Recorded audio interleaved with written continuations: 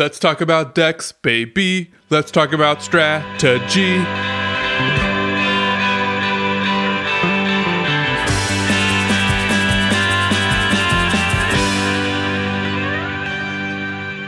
Hello and welcome to episode 112 of The Dive Down, a Magic the Gathering podcast celebrating the latest decks, trends, and strategies for the casual spike in a post-ban world.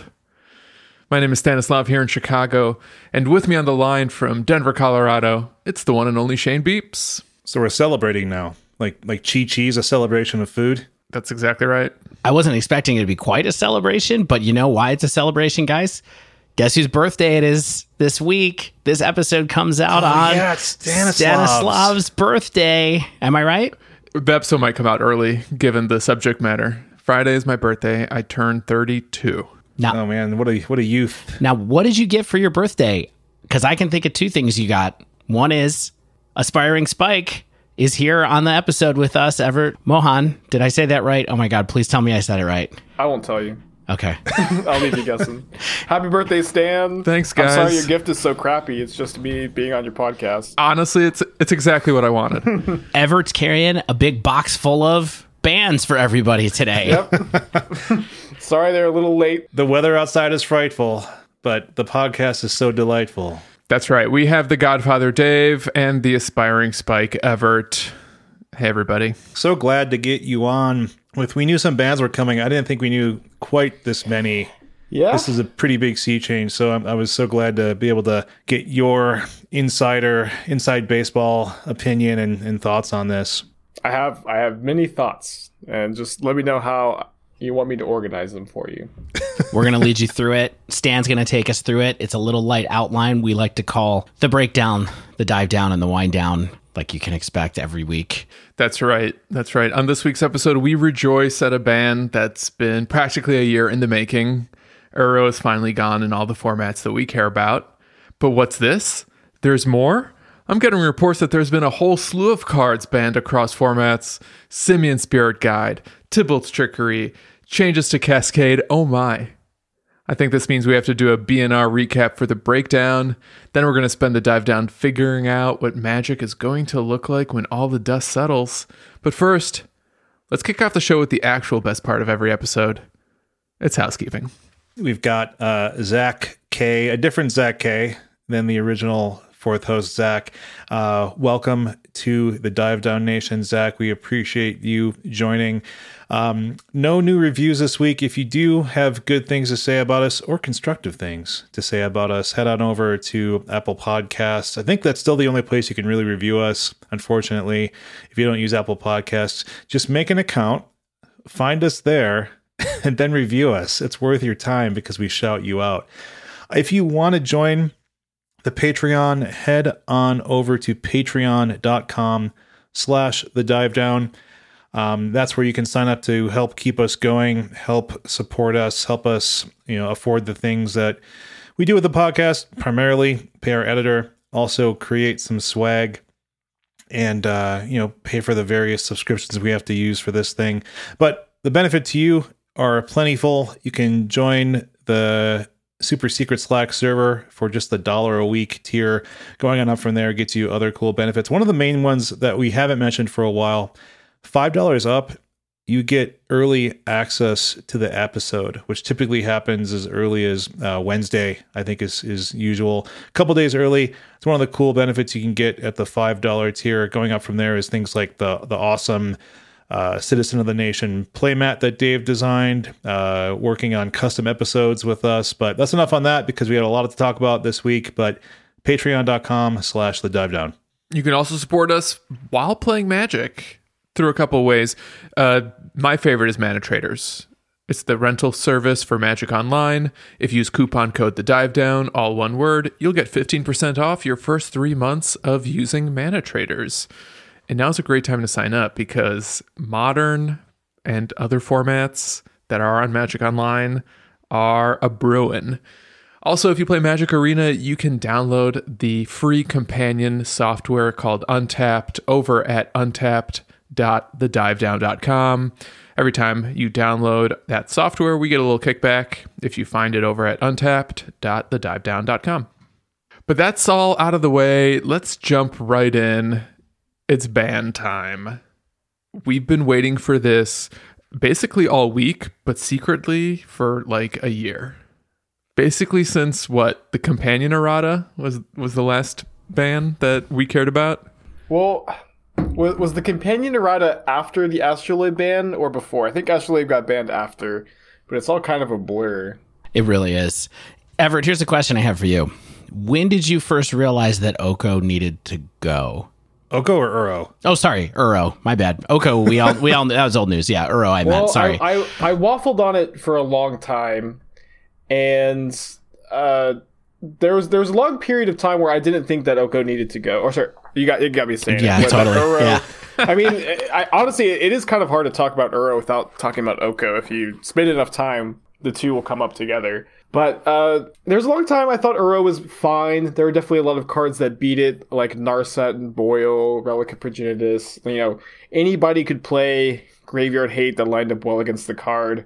But the more I played with it, the more I played against it. The reality was, like, the biggest issue with Uro is that the cards that don't beat Uro usually don't beat the rest of the cards in the Uro decks. They don't usually beat Field of the Dead. They don't usually beat Omnath or Teferi, Jace the Mind Sculptor, Cryptic Command. That was just always the biggest problem for me, is that if you wanted to sideboard all these cards against Uro, they'd often be trading 0 for 1, where your opponent's Uro would still draw a card, and then you'd be losing card advantage and mana advantage against a deck that's just trying to grind you into dust, by outvaluing you in card quality and card quantity.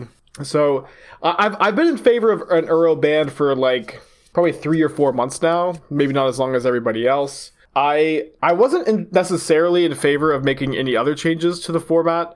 I was kind of interested in just banning Uro and seeing what the Mystic Sanctuary Field of the Dead decks looked like at the time. But I don't mind just getting ahead and going ahead and banning both Field of the Dead and Mystic Sanctuary. I think it actually makes a lot of sense. I think that both of those cards are probably going to leave the format at some point anyways. And I also think it makes a lot of sense if you're going to nerf the blue decks this hard, if you're going to ban Uro, if you're going to ban Sanctuary, if you're going to ban Field, that the monkey also has to go. Right. That the blue decks were the only things holding back Soul Spells and Belcher and Neoform, Tybalt's Trickery. Totally. All right. Man, you gave this guy a window and he threw a bunch of chairs through Totally true. And you know what? I love it. Let's dial it back and take it through piece by piece, because it is hard to not have a connected discussion about all these things. Yeah. But for people who only get their Magic news from us, and I know that there are literally hundreds of thousands of listeners who only get their Magic news from us. Shane, you have a good write-up here. Did we not list all the cards banned yet? We didn't list them yet. No, I mean, so, okay, this is me starting the breakdown. Okay, this is the smooth transition into the breakdown. Everett opened the door and I'm walking through it. So February 15th, 2021, a day that will live in infamy because, man, a lot of stuff got banned. And I think what makes sense for us in the breakdown here, take some time going through the different format bannings. We'll go briefly over WotC's justifications for doing so in the announcement, and then kind of talk about how we think this will affect the formats sort of on the whole. What's our take on each format? So talk about the cards, then talk about the format impact altogether.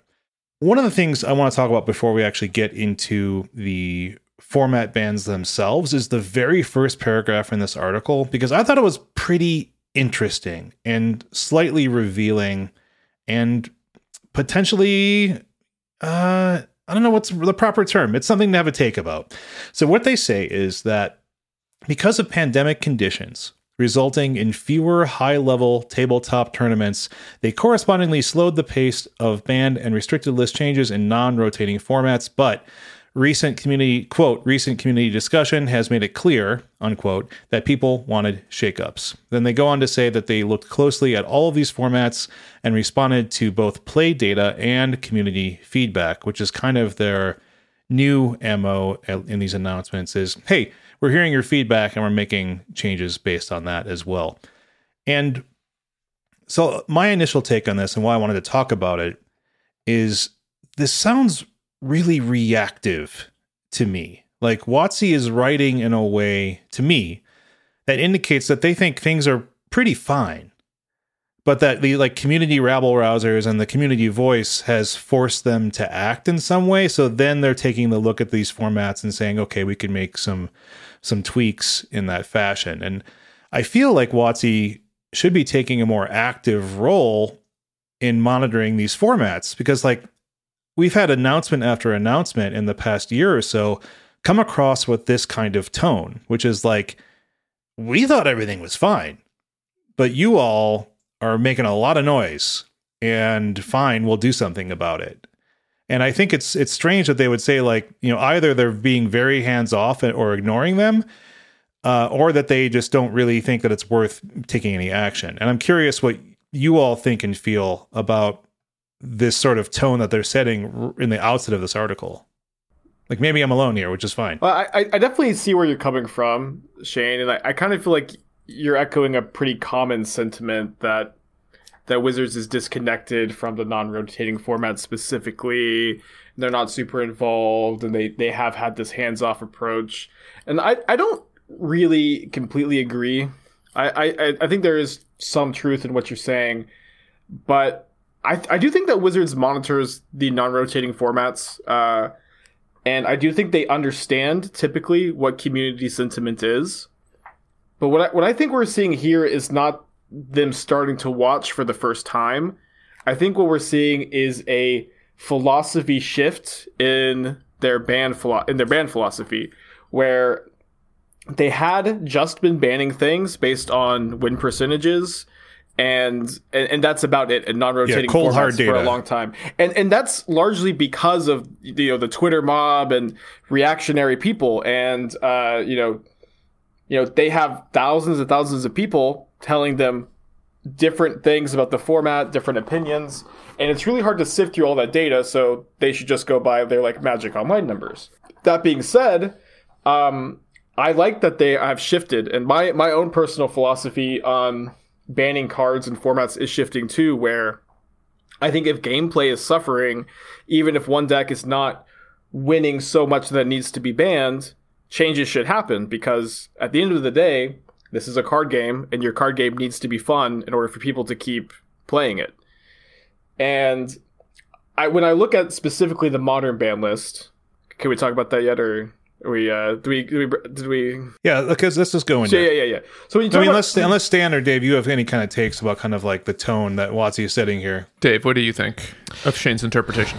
I mean, I think it's kind of like, I wish that they had said something about the card philosophy of recent years causing some of these bans, or like the fact that these cards are the ones that are getting banned are mostly new ones. I wish that they had said a little bit about that. Their tone about, like, in reaction to chatter in the community is like, I don't know what else they're supposed to react to. You know what I mean? Like they I'm sure they're watching data on Magic Online. I think the biggest number that they're looking at is attendance. Honestly, I think that the drop off in the Modern League, and also the problem that Modern had firing events so quickly in the last couple of weeks, I think was just a huge red flag to them. And, you know, people have been tired of Uro for a long time.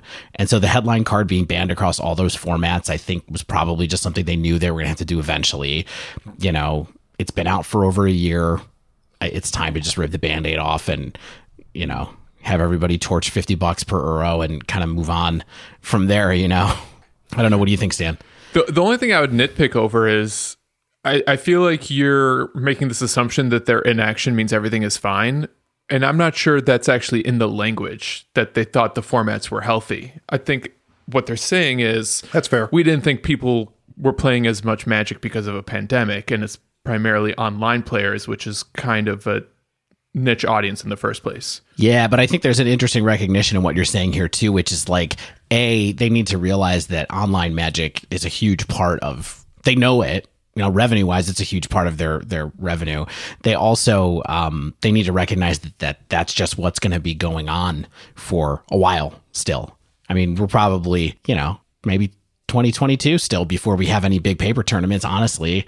And I think that's they might be recognizing that a little bit too. Like online Magic is the Magic that exists right now, realistically, especially when it comes to any kind of competitive sense. Tournament Magic, competitive Magic.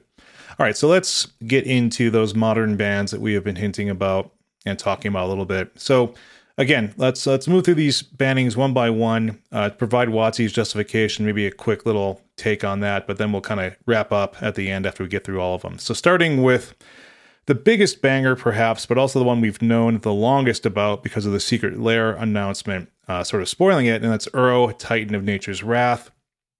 Basically, they said that it's a dominant fixture across many of the top modern decks and operates at a power level that makes it difficult for the other mid-range and control strategies to compete. That's certainly something that we've been acknowledging and saying here on the podcast. Not a novel opinion, but one that we do have. It's just too good at what it does. It requires mid-range and control decks pretty much to be base blue-green because of the sheer value it offers early and late in the game. And what they hope will happen is that this opens space for a greater variety of mid-range and other slower decks to coexist, which I would say is likely true. Like you don't have to, or you can't, in this case, like base your strategies around something like Uro, and you can explore other color combinations. Like I've heard red, black, green has been okay for mid-range at some point in the past. So maybe try that. Now, I accidentally made Everett spill his take on Uro a little bit early here. But does anybody have a different take on it? Just as a refresher, a few minutes ago, Everett said basically the cards that beat Uro don't really beat the other cards in the Uro decks, and so it leads to this really difficult way for people to attack the metagame when it's dominated by Uro. And of course, we all acknowledge there are a few reasons to not play the card, right? And so in any of these kind of control or mid-range strategies, you're able to pivot between those two strategies pretty easily, and it is what it is. It just ended up being such a force of gravity. I loved how you framed that initial question to Everett, which was, when did you first realize that Uro had to go? And I'd love to hear you both answer that too. Shane, you were early on the Uro's gotta go track, am I right? I don't know. I've always been of the opinion that like Uro is a weird card because like it doesn't do anything particularly egregious in and of itself. It's just like all of the bits of it add up to something that does too much. And so like it's one of those cards where it's like you can be like what Everett was saying, which is I think that I can see a world in which Uro is okay. But then as it goes on and on and on, then you realize, okay, this is adding up to too much of a good thing. And it's also requiring, it makes too many decks sort of coalesce around its unique power level and its sort of unique abilities that it has. And I think that's kind of where we get to the bad parts of Uro. And so it's like, I've always been weirdly on the fence about it, which is like, yeah, what is it doing that's so bad besides everything? And I will say, for Uro to be the best card in the format, I really don't feel like it led for a bad format. It needed to go. It's been around for too long and we're sick of it. But I think when Uro was king, the format was not too bad for me saying this. These are the words I'd say at Uro's funeral. It wasn't. The format wasn't too bad. Now, Uro, you weren't as bad as Hogak.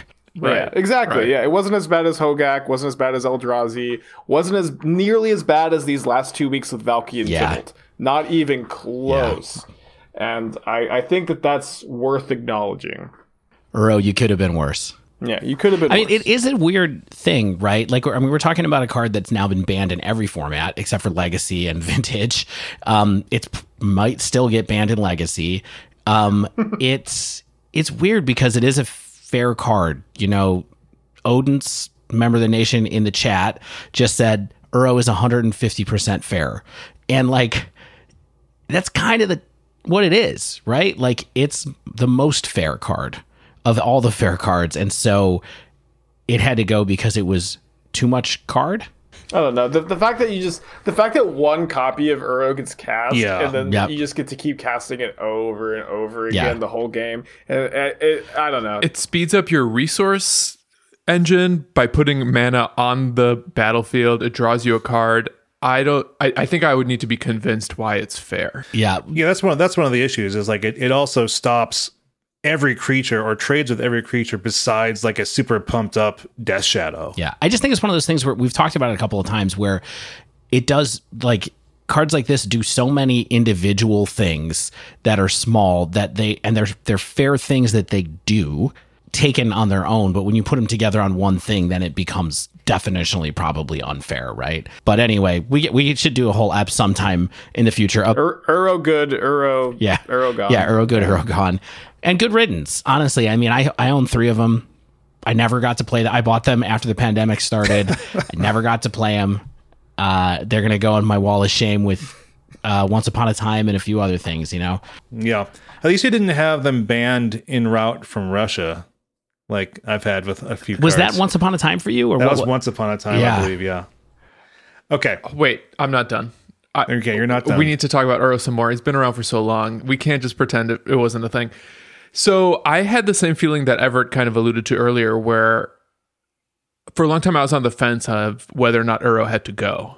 And we have a tiny bit of hindsight now. And I wonder if maybe that was Stockholm Syndrome, in the same way that right before Astrolabe got banned, there was plenty of people, myself including, saying, you know, maybe Modern's not so bad even with Astrolabe around. And then that banning nerfed Uro a bit, and suddenly we were like, you know, just pack a path, right? Or any amount of graveyard hate. Play a Soul Guide Lantern, you know, and your Uro is managed. Yeah. I mean, the card that you reminded me of when you were talking about right there is actually Splinter Twin, which is like, I mean, I know that's like the third rail to bring up, but I think people just kind of thought Splinter Twin was a given for Modern forever. And then when they banned it, everybody was like, whoa, maybe this world without it can be better. Today has been a good reminder that there are no sacred cows in Magic the Gathering, you know? And we're going to talk about a sacred monkey in a couple minutes. How about do we want to move on from Uro here? Yeah, I think we can kind of probably... We're going to loop back to it, to other formats, because the other weird thing about Uro is that it really did fulfill different roles in different formats depending on the power level of those formats. But all right, so like we knew about Uro.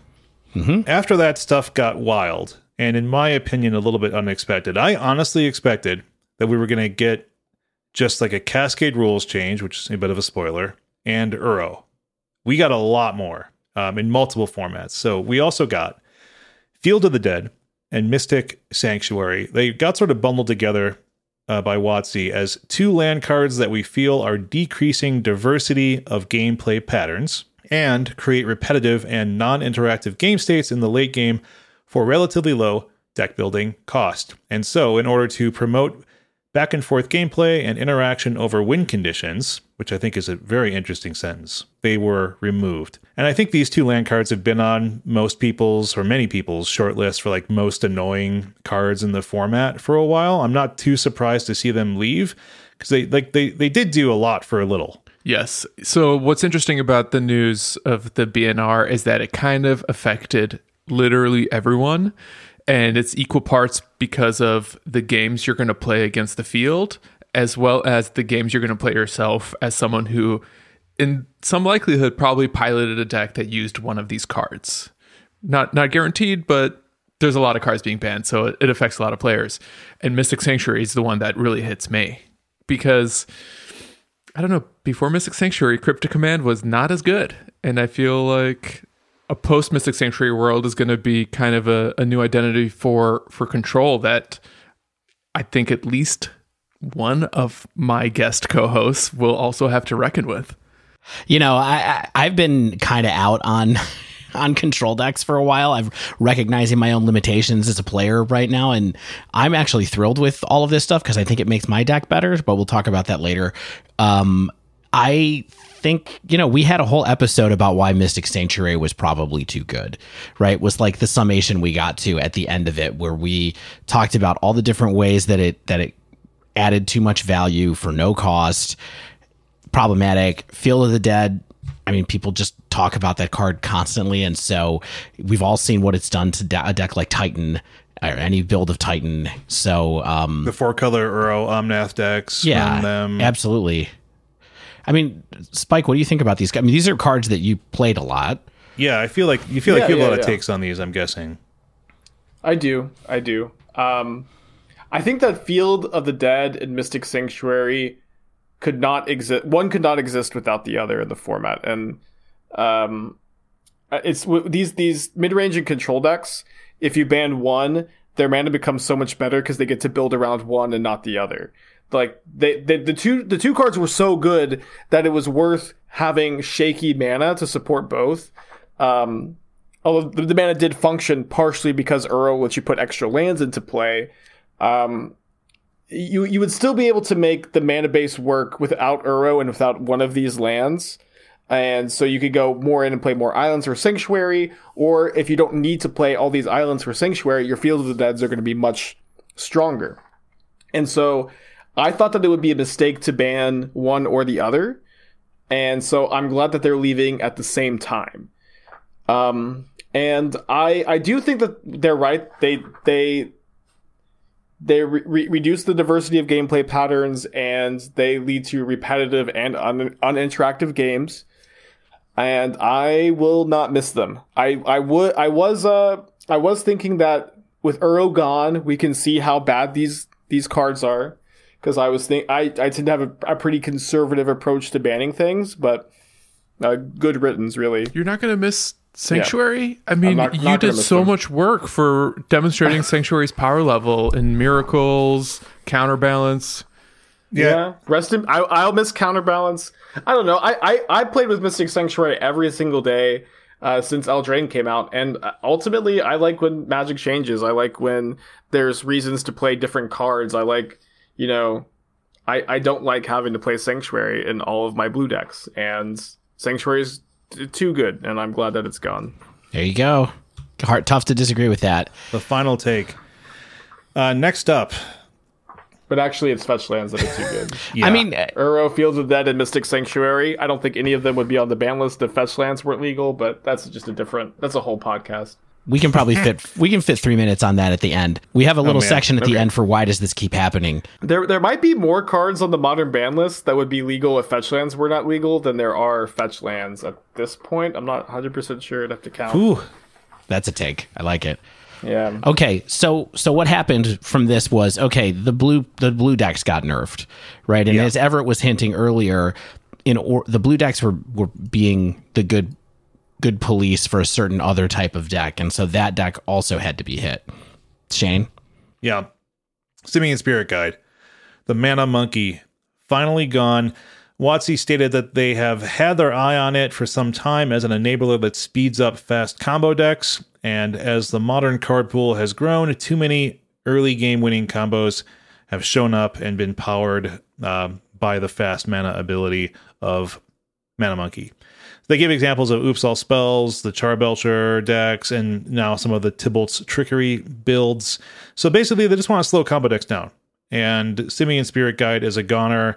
A lot of us have suspected that Simian Spirit Guide is kind of at just the right amount of annoying power. And especially as there's enough low CMC spells and low CMC artifacts and things like that, where it's like, hey, if you can get this on the battlefield too quickly, the game kind of sucks. So let's get rid of this thing.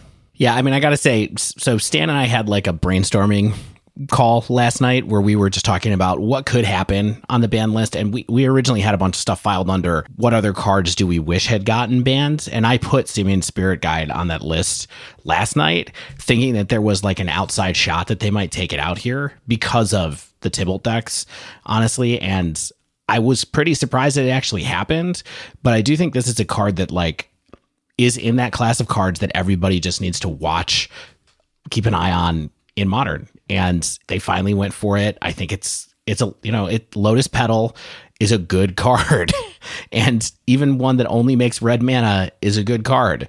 So I really I wasn't too surprised to see it finally go, because it does do a whole bunch of stuff that's just super annoying in the format with non-interactive combo decks, and I don't like to play those decks. I don't like to play against those decks, and so I feel bad that to see it go for the people who like those, but I think it was time, and they were getting too fast. Let's say not too consistent, but too fast. There were 4 decks that could kill you on turn 1 in Modern, and all of them killed on turn 1 with the monkey. Yeah. You know? That was the common Who knew card. a 3-mana 2/2 could be so problematic? So this is I've talked about this bucket of cards before that I feel like Simian Spirit Guide is in and has now been banned, so it's out of it. But like this is the Street Wraith, Mishra's Bauble, Manamorphose, Simian Spirit Guide. Like there's that layer of cards that are like the glue for a whole bunch of different decks that are actually kind of broken because like they're nonsense cards. Yeah, they're kind of nonsense cards, and it's like a question.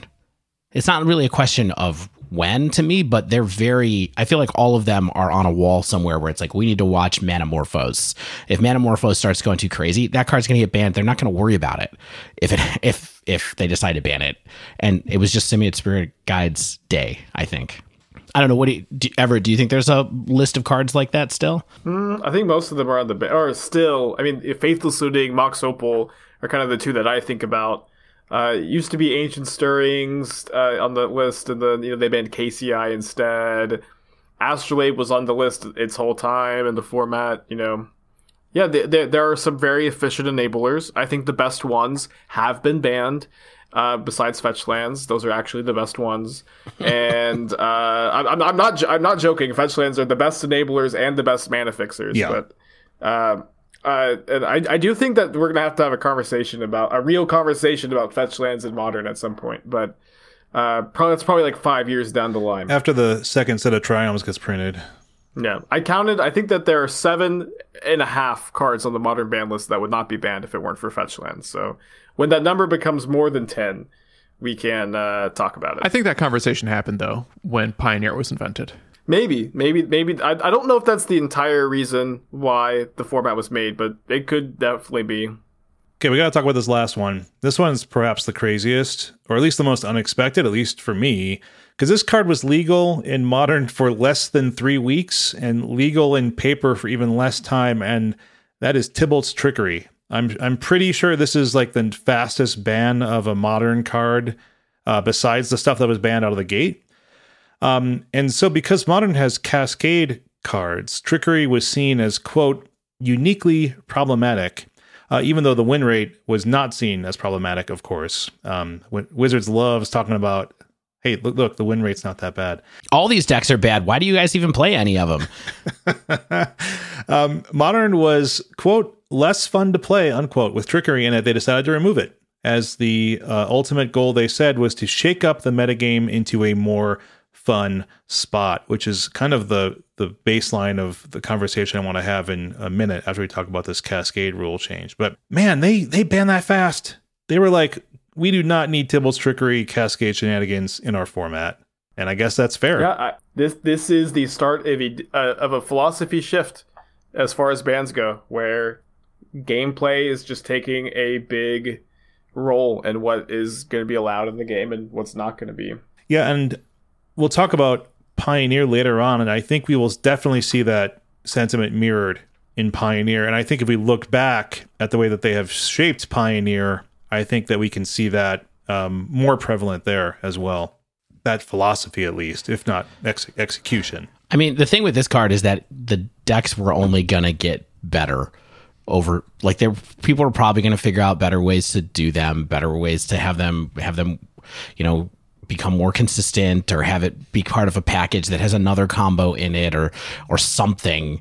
I had no doubt that over time it probably would have gotten even worse than it was. How did it get printed in the first place? Yeah, right. Well, here's the fascinating thing about that. So I do not have the tweet in front of me, so I feel a little awkward paraphrasing it. It's never stopped you before, Dave. So someone asked Aaron Forsyth about why they didn't just errata.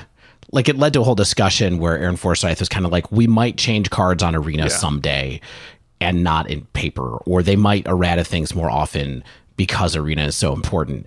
But one of the side notes that he said in it was, someone said, why didn't you errata Trickery to just be opponent's spell instead of banning the card completely?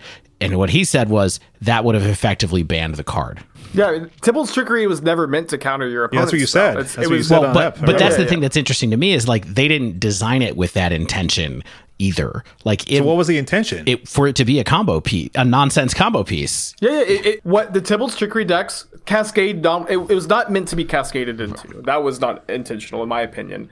But the way we see them in standard, just play a 0-drop, Tybalt's Trickery it, maybe hit something big. That's absolutely what the card was meant to do.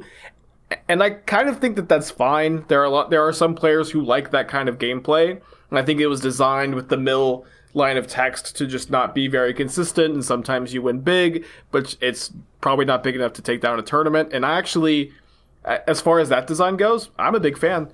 I don't think they realize that you could just cascade into it and they always hit Emrakul. Yeah. And that's not fun. You just multi one card, you cast the one card, and if it wins, it wins. It's dumb, and it's no longer modern legal, and I think that makes sense. Good for them for really just going like, this is nonsense. Let's get rid of it and move on. Yeah. That's fine. I'm sorry to people who bought Omniscience and all the Eldrazi Titans and everything, or anyone who did that and is losing money right now. But I mean, if you did buy that, then you knew what you were potentially in for. Yeah, I've been there. Okay, so speaking of Cascade, we also got an important modern-focused rule change, and that is Cascade was tweaked. And so basically, the spell cast off of the triggered ability must also have lesser CMC than the spell with Cascade. That's it. That's the rule. Why wasn't this always the rule? The world may never know. But for a little bit more detail, what this really means is that if the dominant characteristic, that's in quotes, of the card is lower than the Cascade spell, it qualifies for the Cascade effect, but you cannot cast a spell on that card that is not legal. So, for an example, something like an adventure spell, Fey of Wishes, that costs 2 in the upper right corner, right?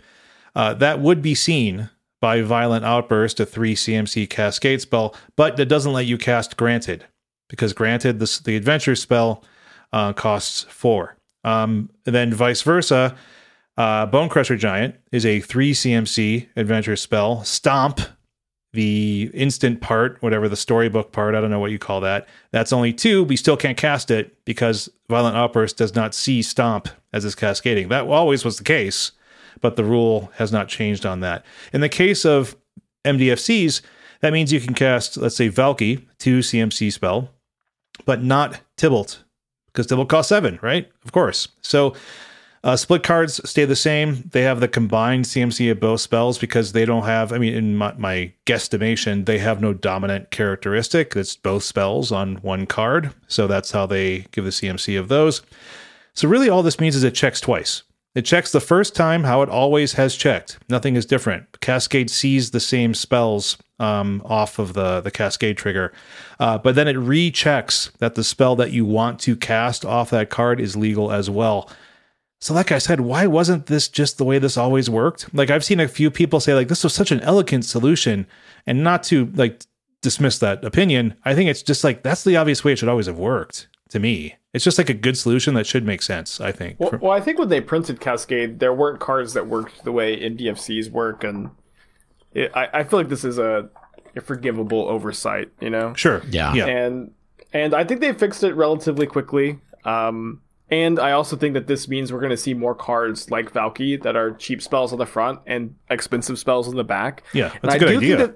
I do think those cards lead to good gameplay, so I'm excited to see more cards like that. And I'm glad that they've nipped it in the bud, and this won't be a problem going forward. Yeah, now the question is, are there other places that need to be nipped because of that? But we'll keep an eye on the old cards and see what happens. But so here's the real conversation that I think matters in the end. And what do you all think? Like, is Modern going to be shaken up into a more fun spot, which is what the intentions of these bans are, according to WotC? More fun. I hope so.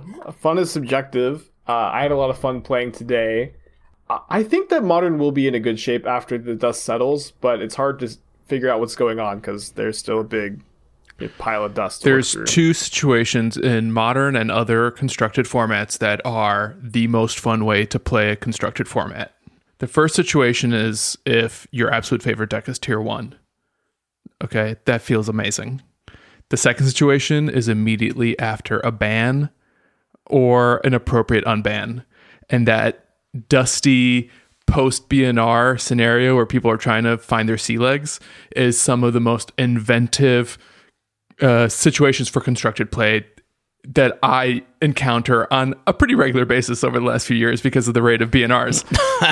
Like, people love it, and this is especially true of unbans. But even when something like a ban happens and people kind of say, like Liliana the Veil has been effectively unbanned today, like, I think that's also true. You get to play with a lot of cards that were outmoded because something broken and overpowered got printed. So maybe we'll find in a month or less that there's something insane that needs to go already, and we'll be mad again, come March. That being said, the next couple weeks are going to be super fun. Yeah, I'm so excited. I mean, you came in with a lot of positive energy for this. So was this just like, you woke up and you saw the VNR and you were like, they really did it. I can't believe it. They really did it. Yeah. I mean, this is my favorite thing to do is play Magic the Gathering, and when I get to play new games and things are changing, everybody's having fun and playing their own decks, just like Stan said, it's just a ton of fun. And I'm having a blast. I'm looking forward to it. I know it's going to be a great time, and I'm looking forward to enjoying the ride, and we'll get to wherever we go is kind of where I'm thinking right now. What do you think WotC means when they say more fun? Like, do you think it means like giving more people time to like enact their strategies? Like, are they trying to get rid of really fast combo decks so that people feel like they have some agency there? I think the big phrase that tips me to what they think is fun is back and forth gameplay.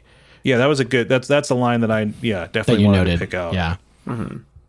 I think you're right about that. It's hard to quantify fun. Everybody enjoys different things about Magic, and that's what's kind of great about it, is that there's dozens of decks and just a million different ways you can play, and there's somebody that enjoys each and every one. So you're never going to make everybody happy. And so I think that fun is a very vague, abstract word, and maybe we just shouldn't read too much into it. Maybe we should just enjoy it. It's interesting that they picked out the word interaction over win conditions, which is like so. It's almost meaningless in what that like actually is, but it's interesting that they're focusing on we want to bring some back and forth and some interaction back into the format. And I'm not certain that like these are exactly the things that are going to do so. Like if you want to, like Uro and the Uro Omnath decks had a lot of interaction, right? Like there's a lot of things happening. You had a lot of ability to counter spells and have some point interaction and stuff like that. But I think when you talk about things like Simian Spirit Guide and perhaps the lands that are hard to interact with, like Field of the Dead and Mystic Sanctuary, and that's sort of like a kit of parts like it went along with Uro, I'd say, those two lands. So I don't know. I think it's like it's a pretty sweeping change. I think it's a fundamental change. I think that we'll have an idea of we'll have this will cast a shadow for like the next few weeks where a few of our old friends will be like peeking their heads out from the corners, and then we might have some like a whole new thing saying like, hey, look at me, I'm in the sunlight now, I have a chance to do something cool. And I'm hopeful about what will be an option. Like even just being able, like humans got crushed by like 4-color Uro Omnath decks. Right. So being able to like go back in and say, hey, you know what Death Shadow decks don't like playing against? Humans. I think people are gonna play a lot next week? Rakdos Shadow. Like maybe I can just like go have fun and be like, haha, like I'm having fun with humans again. Like, why not? All right, let's move on to Historic. Because compared to Modern, and we will try to get to Pioneer, this felt like a very tempered, very expected, and perhaps, the least exciting format to talk about, just because all they really did was they banned Uro, and they functionally banned Omnath by calling it banned instead of just keeping it on the suspended list. So that changes nothing. Right. Hey, no, it changed my wild card collection because I think I had 3 Omnath, and now that I got banned, I've got 3 Mythic wild cards. Hey, you can use them on nothing because I already have like 30. Them. Yeah, and I have like 10 regular rare wilds and 30 mythics. Yeah. So in the BNR article, they stated again that Uro decks are the most played in Historic, have been for a while now, and that dominance shows too powerful for the format, which makes sense because this card is too powerful for other formats too, potentially even too powerful for Legacy. This is a very short write-up for Historic, and it is what it is. I agree with the take that like Sultai was annoying. It wasn't always the best deck. It wasn't always the most dominant deck. You could get around it. There were lots of ways to play around it. The big difference here is that it was a little harder to get enough cards in the graveyard to escape Uro over and over again. You could usually do it pretty well once. It was a lot harder to do it twice because there's not that many fetch lands. There's just Fabled Passage. And so the power level was definitely reduced here, but it's still a big beater and it was still all over the place. And I'm still glad that it's gone, honestly. Shane, do you think this will actually shake up what's at the top of the Historic format? I personally don't so much, mainly because the top of the Historic meta was stuff that already beat Sultai, right? It wasn't like Sultai was stomping on things like Gruul or stomping on things like Jund Sack, these other decks that you could clamor tier 1, because they have a matchup against Sultai about 55%. And that's over a lot of matches on the Untapped. And what's really crazy to me is that Untapped data over many months shows that Sultai ramp has pretty average to negative matchups against a lot of popular decks in Historic, besides the controlling decks. And there's, tens of thousands of matchups to back this claim up. And personally, I don't think that Historic was in that bad of a shape. And I don't really think that Uro was really heavily warping the metagame around it, because we have data that indicates that it wasn't. But I do hate Uro, and I'm glad it's gone. I'm glad it sort of opens up the meta a little bit, just like it did, I think it will in Modern, where it's like, hey, if you want to build a mid-range ramp control type strategy, you don't have to start with Uro. You don't have to start in heavy Simic. You can explore other good cards and go from there. Yeah, I mean, I saw a couple of cool like Jund, and not to bring Jund up again, but like Jund-esque mid-range decks and Abzan-esque mid-range decks, and like I've seen those decks in Historic before, and so it would be interesting to see if they turn out to be good. Like I think that there's making it so that people can pick other cards with that strategy is great, because there was just nothing that could touch the efficiency of Uro once you really came down to it. But there are some people who are upset that they didn't go far enough in Historic, but I think this one will be a real wait and see.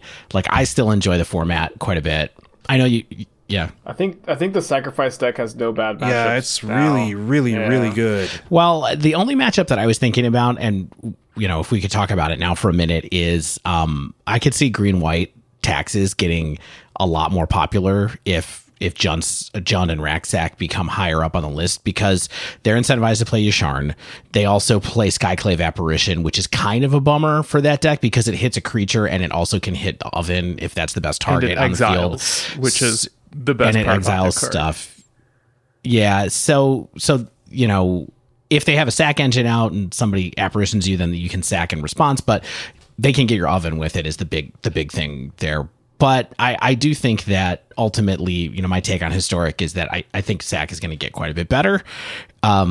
It's honestly crazy to me that they didn't ban something from the Sacrifice deck and the Goblins deck too. I don't really get it. It feels like such a different approach to Modern, honestly.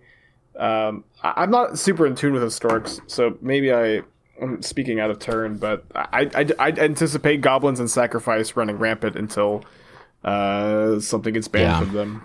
Yeah, it's weird because I think that the data we have in Historic is from different types of sources. Like, I think Untapped is one source of that data, and Untapped has its own its own window of looking at the data, right? And it's not necessarily de facto correct. So like you can say Goblins already beat Sultai just fine. And then I think there's plenty of people who would say, hey, if you look at maybe the last 3 weeks, which you can't do on Untapped because just the granularity isn't there, the Sultai decks have tweaked and are able to now beat Goblins on a regular basis, or at least have a positive win rate against Goblins. And so I think that it remains to be seen what it looks like and what the metagame looks like in the coming weeks. But I think that people will want more changes in the near future. The one last thing I'll add about this Uro ban in Historic is I think we might see more variety among control and mid-range strategies in Historic, because right now Sultai is just the only control and mid-range deck you can actually play. Maybe with the exception of Red-Black Arcanist has a bit of a mid-range plan, but otherwise Blue-White control, Blue-Black control, I think are very fringy, and right now there's a little bit more incentive to kind of explore their potential at solving specific problems. So we might, this could be wishful thinking, but maybe we'll find ways to address problems such as Sacrifice's potential by looking into other control strategies that can tune to that metagame. Yeah, I totally agree. It'll be interesting. We cut the top off of the meta and see where it goes from there. I mean, honestly, Nissa that shakes the world is still good. You know, like, yes. I mean, Sultai might still be good. It just might have a different card in that slot. Yeah. So just play more Crasises, play more Nissas, play that Serpent. Yeah. That puts a 3/3 every upkeep. So can't be countered. It might not be the end of Sultai itself. I mean, there's lots of other stuff going on there. Okay, so should we move off of Historic? There was definitely a lot more to talk about in Modern, but there's a lot to talk about in Pioneer. Yeah, which is like, how much time do we want to give this? Because it's still like, man, I want Pioneer to be good. This will be our first time talking about Pioneer in 2021. Oh my gosh, I think you're right. I don't think that's true, but Pioneer's your old friend that was toxic and you had to sever ties with, and is working on themselves really hard, and you're really rooting for them, and maybe one day you'll rekindle the friendship, but it's just not time. You still think it's not time, Everett? I was going to ask you if today is that day. At least that's how it is for me. I don't know. I saw the announcement. I think that these are probably good decisions. I still don't really want to play Pioneer. I don't know. Yeah. I don't know how to want to. I don't know how to want to play Pioneer. It needs a horizon set. It needs a horizon set is what Pioneer needs. They need to print cards into Pioneer. I think that's what it needs. Or pull the curtain back beyond Return to Ravnica. That could be good. Dude, then I could just play RTR Innistrad Standard. Exactly. Pioneer. That's awesome. What everybody wants. Yeah. More Innistrad cards. Yeah. Okay. We should probably talk about what actually got banned. I would play Pioneer. I would play Pioneer if they put Innistrad in it. I love it. I would. Yeah. Snapcaster Mage and Pioneer. Heck yeah. I mean, it's not getting played in Modern anymore, or is it? It'll be Snap, Wild/Snap. Exactly.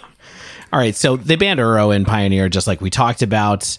It is what it is. I do like the note from the initial write-up that was kind of like, our vision from Pioneer is to be a collection of the most fun, powerful, and iconic cards and strategies from recent standard formats. That's maybe the clearest encapsulation I've ever heard anybody explain for what Pioneer is supposed to be. It's a very interesting statement. Not even close to that, though, is it? They're so off this goal. And never has been. It's never been close to that, right? I don't think so. No, I actually feel like it was before Theros came out.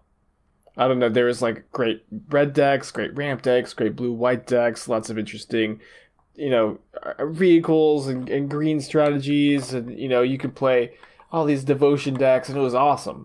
Yeah, I don't feel like it felt like standard. I mean, it didn't feel like old standard decks coming back. Every time someone tried to do that, they got stomped. They were their own things, right? Like, I mean... Yeah, but it kind of felt like archetypes of different standard decks, like the best versions that you've ever seen of the ramp and control and, aggro decks.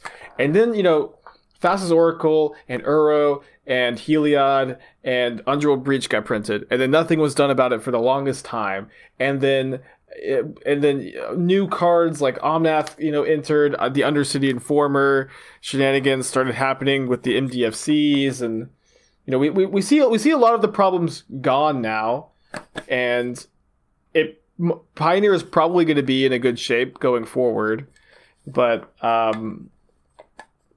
I do believe that Pioneer was really fun before Theros came out. I totally agree. Yeah. Yeah. I don't know. I was really into it, and I was like so excited to travel to Arizona, where I bet you guys, and play in this Pioneer paper tournament. It was great, and here we are, more than a year later in this cold winter, and Pioneer's not fun anymore. Modern is good again, but maybe next year it'll be a warm winter. And it'll be paper tournaments again, and we'll like Pioneer, and it'll be really fun. And Innistrad will be in the format at that point. And I look forward to it. Everett's just fully signing on to Stan's idea now. I think it's a great idea. I love it. Yeah. Let's not go back to Mirrodin though, because we don't want Phyrexian mana to get into Pioneer. So oh my gosh, you also get Mana Leak too, which is Okay, so Uro got banned. Talk about the actual cards? Yeah, Uro got banned. Uro. We talked about it. Uro was a pain in this format. It was difficult. Omnath is in this format still, and Will it be good enough without its buddy Uro though? Well, it has another buddy named Niv-Mizzet that we should keep in mind, and that's what led to the other card. One of the other cards that was banned, which is Teferi Time Raveler. Now, people have asked for this card to be banned in many formats, and now it is. Mm-hmm. It's in Modern still, but it's gone otherwise. What do we think about that? Teferi the Fun Raveler has been a thorn in everybody's side for a long time, until the last 2 weeks where it was a hero against the Cascade deck. Kind of. It wasn't good enough. It was too slow. I don't know. I like Teferi going. Teferi is, I think, very unfun card that's like just not quite good enough to ban most of the time. But it seems like they finally have gotten sick of it in Historic and Pioneer, and maybe it'll go from older formats one day. I mean, all their kind of rationalization for this was they wanted to lower the power level of, I think, what they saw how they saw the dominoes fall, right? And they're like, okay, removing Teferi is going to lower the power level of these Niv Delight decks, which are highly played and highly winning. And I think that it makes sense for Teferi to go if they really saw like Niv still, I guess, being a major player, even though it's going to lose Uro. I don't think there's any reason for it to not be a major player with losing Uro. It'll be less powerful for sure, but this is a big, like, taking a lot of wind out of the sails of that deck now.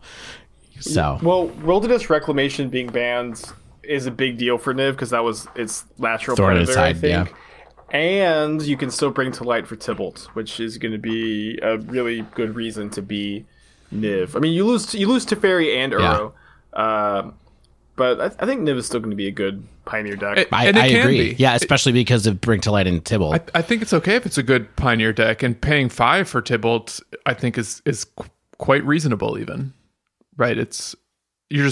No one wants to pay 2 or 3. Yeah. I think going through deck building constrictions to pay 5 for Tybalt is worth it. I think if Tybalt just cost 5 mana, it would be very, very good. I want to pat myself and Dave on the back because when we were brainstorming what the possible bans would be for today's episode. Hey, look, I was watching Moonstruck with my wife, okay? Snap out of it, Shane. Snap out of it. I can't blame you. Great movie. But somehow we swung 100 in Pioneer. Didn't do quite as well for the other formats. We did in Modern. No, we swung 100 in Modern. Did we? Yeah. The only card that we talked about potentially seeing a ban in Pio that didn't happen was Valky, but we saw the Wilderness Wreck, we saw Teferi, we saw Oops decks being banned, which is kind of the next one on this list, Balustrade Spy and Undercity Informer. Look at us. The format we haven't played in maybe a year is the one that we're able to predict most accurately. Can we talk about Balustrade Spy and Undercity Informer for, like, is that the next the next one we want to card talk to? combo? Because, like, the card. Yeah, they're just one card combos, and it's wild to me that 2 cards from Gate Crash got banned. Because that set, have you looked at that set lately? Anyway, it's high power level. Yeah, it's just, I'm surprised that they nerfed this deck so hard, but this deck is so annoying. It's annoying in Modern. It's annoying in Pioneer. So I guess RIP, we'll see how Oops All Spells changes, because I have no doubt that the fact that someone can play a deck with no lands in it will find a way to be abused will happen again. But yeah. Okay. We got to talk about, is this going to help Pioneer as much as we can imagine, right? And like they basically took 35% of the top of the metagame and either banned it outright or nerfed it really hard. And that is a lot of space for other decks to make room for themselves. Maybe entirely new decks to be created. I'll believe it when I see it when it comes to Pioneer.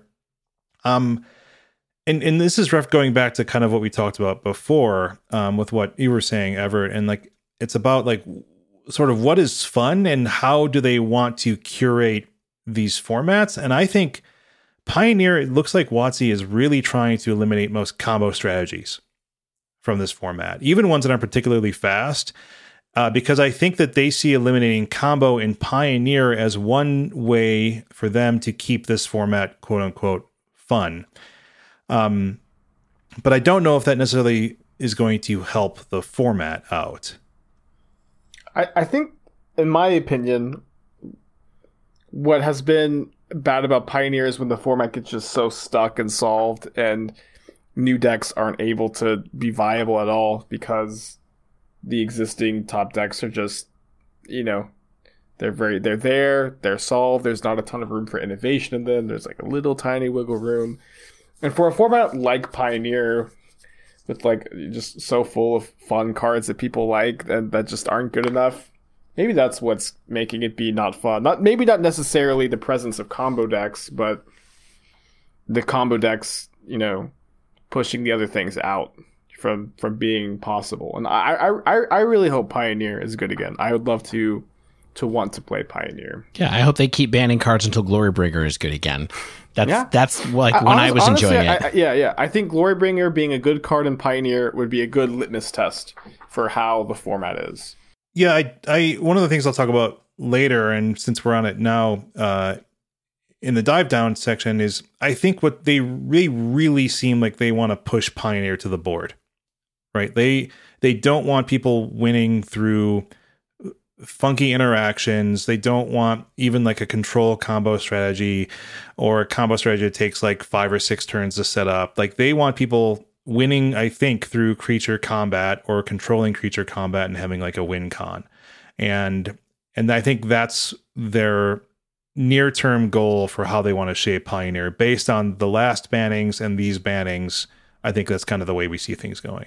I think you're onto something. I might phrase it that Wizards wants to see traditional archetypes represented in Pioneer.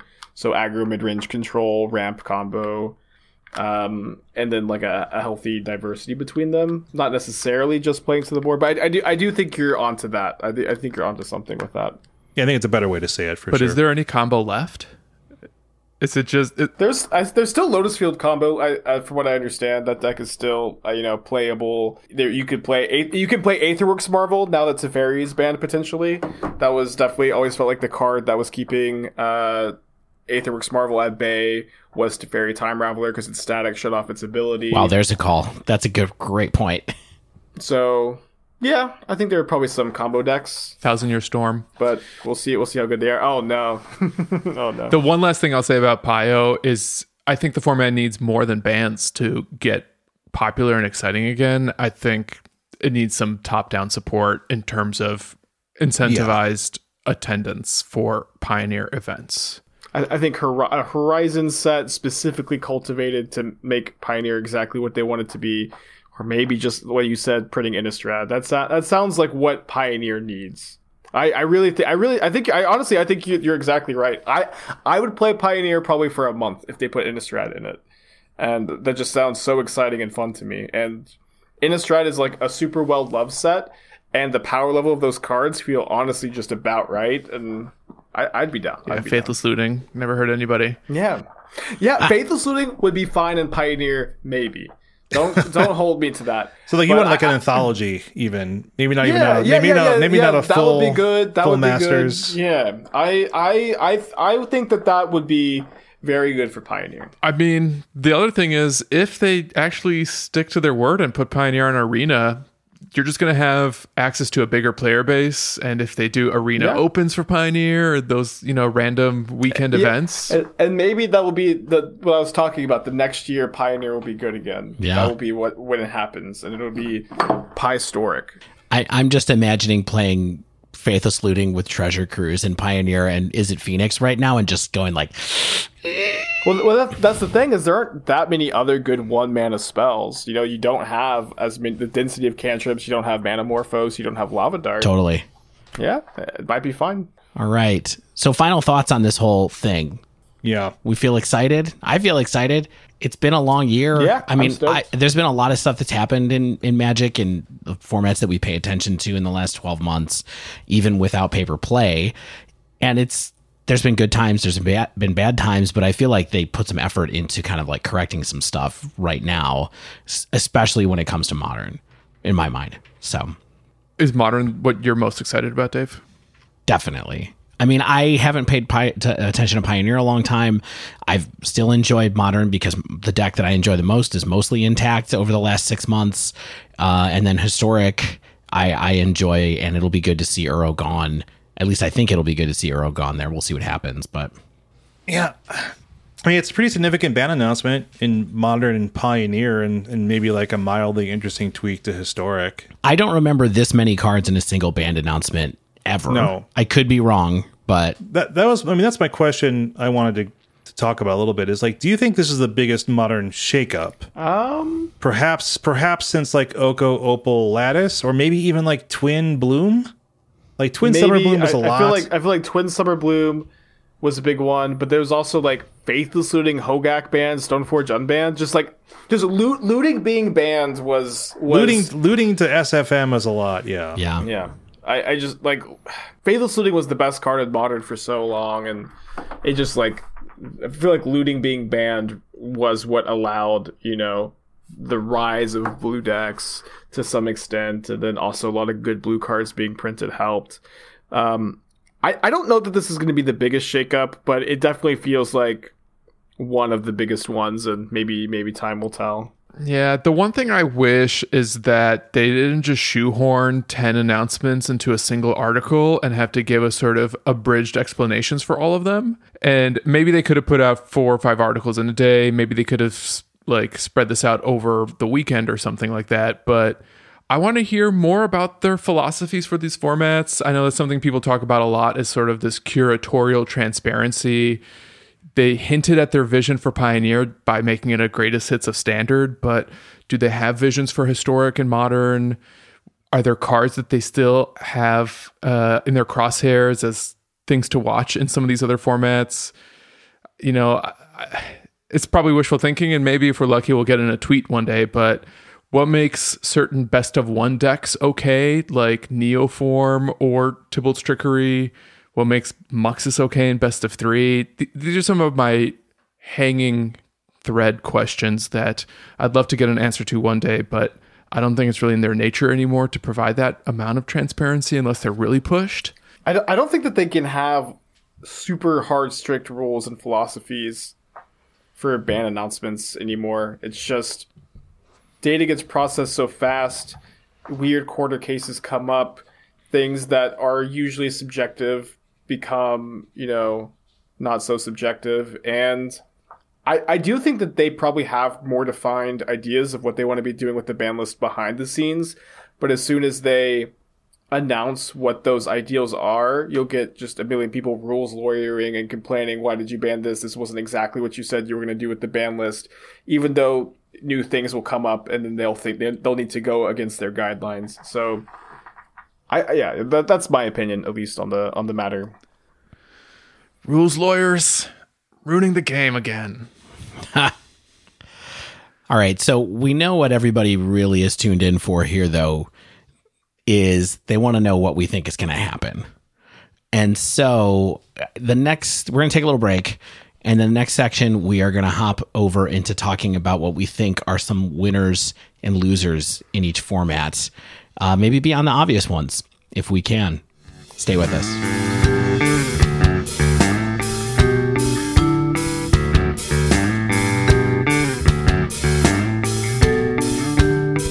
All right, so what we thought would be fun for the next section here is some called shots, right? I don't know if we even need, we were going to talk about winners and losers. We went a little long in the breakdown section. I don't know if we need to talk about losers. People know the decks that are losing pieces, unless there's some second level stuff that people want to talk about that they think is interesting. Yeah, the tertiary. We're going to start with Modern, right? Like I'm all for that, but we're going to start with Modern.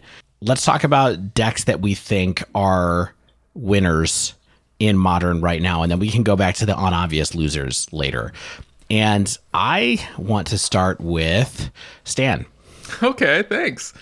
So every good deck from the last year or two of Modern that hasn't seen a ban is probably a winner. Specifically, Yep. The decks that got cards banned get worse, and the decks that didn't get cards banned get This better. is a great There you rule of go. thumb. End of podcast. We should put that on the next playmat. So people are talking about Shadow. I think Shane's going to talk about Shadow. But if Shadow gets popular, I can see Etron getting a little more popular because now Etron becomes perhaps the premier Chalice deck. I think definitely the premier Chalice deck. Yeah, I think both Shadow/Prowess decks, because the best Shadow deck is Red Black, and Red Black is really a Prowess deck. I do think that those decks get better, and I also do think Eldrazi Tron is a playable deck again, because they don't have to die as quickly all the time, constantly. It's really the 3-drop that does it. Mana Reshaper. You can't stop Mana Reshaper. Whenever someone casts Mana Reshaper on turn 2 against me on stream, I'll always right-click and just hover over Concede and out-complain and go on a tangent about how Wizards is in their power creep. That's funny. I usually just have a big sigh of relief whenever they play that card against me. Maybe it's not the right thing to do, but I'm usually like, whew, okay. Yeah. I was thinking about the Rakdos Shadow versus Etron matchup and trying to figure out what does Etron do about a resolved Scourge of the Skyclave? Because that seems like probably in Prowess's favor now. Maze Mind Tome can maybe kill it because it gets to gain 4 life. That's probably an interesting angle. Mana Reshaper blocking is interesting as well. Karn can get Ensnaring Bridge. Okay. It's pretty deadly though. But, it's pretty maybe deadly. The little Ugin can destroy it too. Yeah.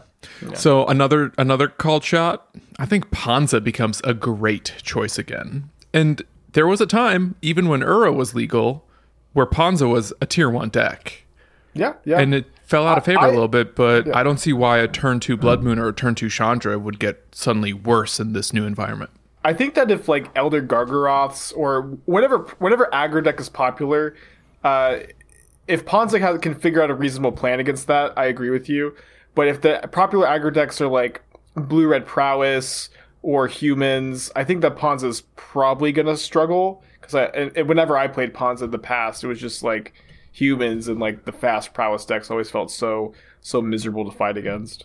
What do you think about Hammer right now? Because my concern is that when we lose like the Uro Omnath style decks and we maybe have a rise of traditional sort of black-based disruptive hand disruption removal pile type decks, and I'm curious if Hammer is going to be able to hold its strength where it is now, or if it will sort of get worse in that sense. I'm not I think sure. Hammer Time is great. I think Hammer Time is a really good deck, and I think that it got better with the announcement. Got better. Wow, that's interesting. I think Hammer Time's underrated, honestly. Even though it was crushing tournaments, I think Hammer Time can grind way more than people think it can. Yeah, it definitely can. Yeah, I think that the really good Hammer Time players can play around interaction in a really challenging way to beat, and I could see that someone just picking it up and mastering it in the same way you can like pick up and master Amulet Titan and just really just play around permission. And I think Hammer Time is going to be a big deck going forward. And I do think this, but there's aggro decks I think are going to be really good. I think the format is going to be immediately defined by aggro decks, at least for the next month or two. And those aggro decks are going to be Humans, Red Black Shadow, Blue Red Prowess, maybe the weird Mono Red Prowess decks, and then potentially Hammer Time as well. And so then you're going to have mid-range and control decks trying to evolve that are beating up on those decks while also trying to hedge against the big mana Tron, the Titan decks, the fast combo deck of choice, which is going to be Oops All Spells. Potentially Dredge is going to show up every once in a while. And this is what I anticipate the format looking like. And I think that seems like a pretty reasonable place to be. Also, Green-White Heliod is great and probably good against almost all of the things I just listed. Yeah, I was going to say that's the one thing that's definitely... I mean, there's a bunch of decks that are on my radar, but I was thinking Green-White feels like it's poised for a lot of comeback. I think it's immediately the best deck. You can probably beat it, but it just seems like the best choice in an unknown metagame right Everett, now. wouldn't you agree that it's now the deck to beat in Modern? Maybe. I actually feel like the deck to beat is aggro decks in general. Yeah. And so, and that's why I like Heliod so much. Because it does beat the aggro decks so well. And then also is good against, everything, really. or has game, I should say. I mean, I keep going back to Rakdos Death Shadow, and I'm like, what is this deck not doing?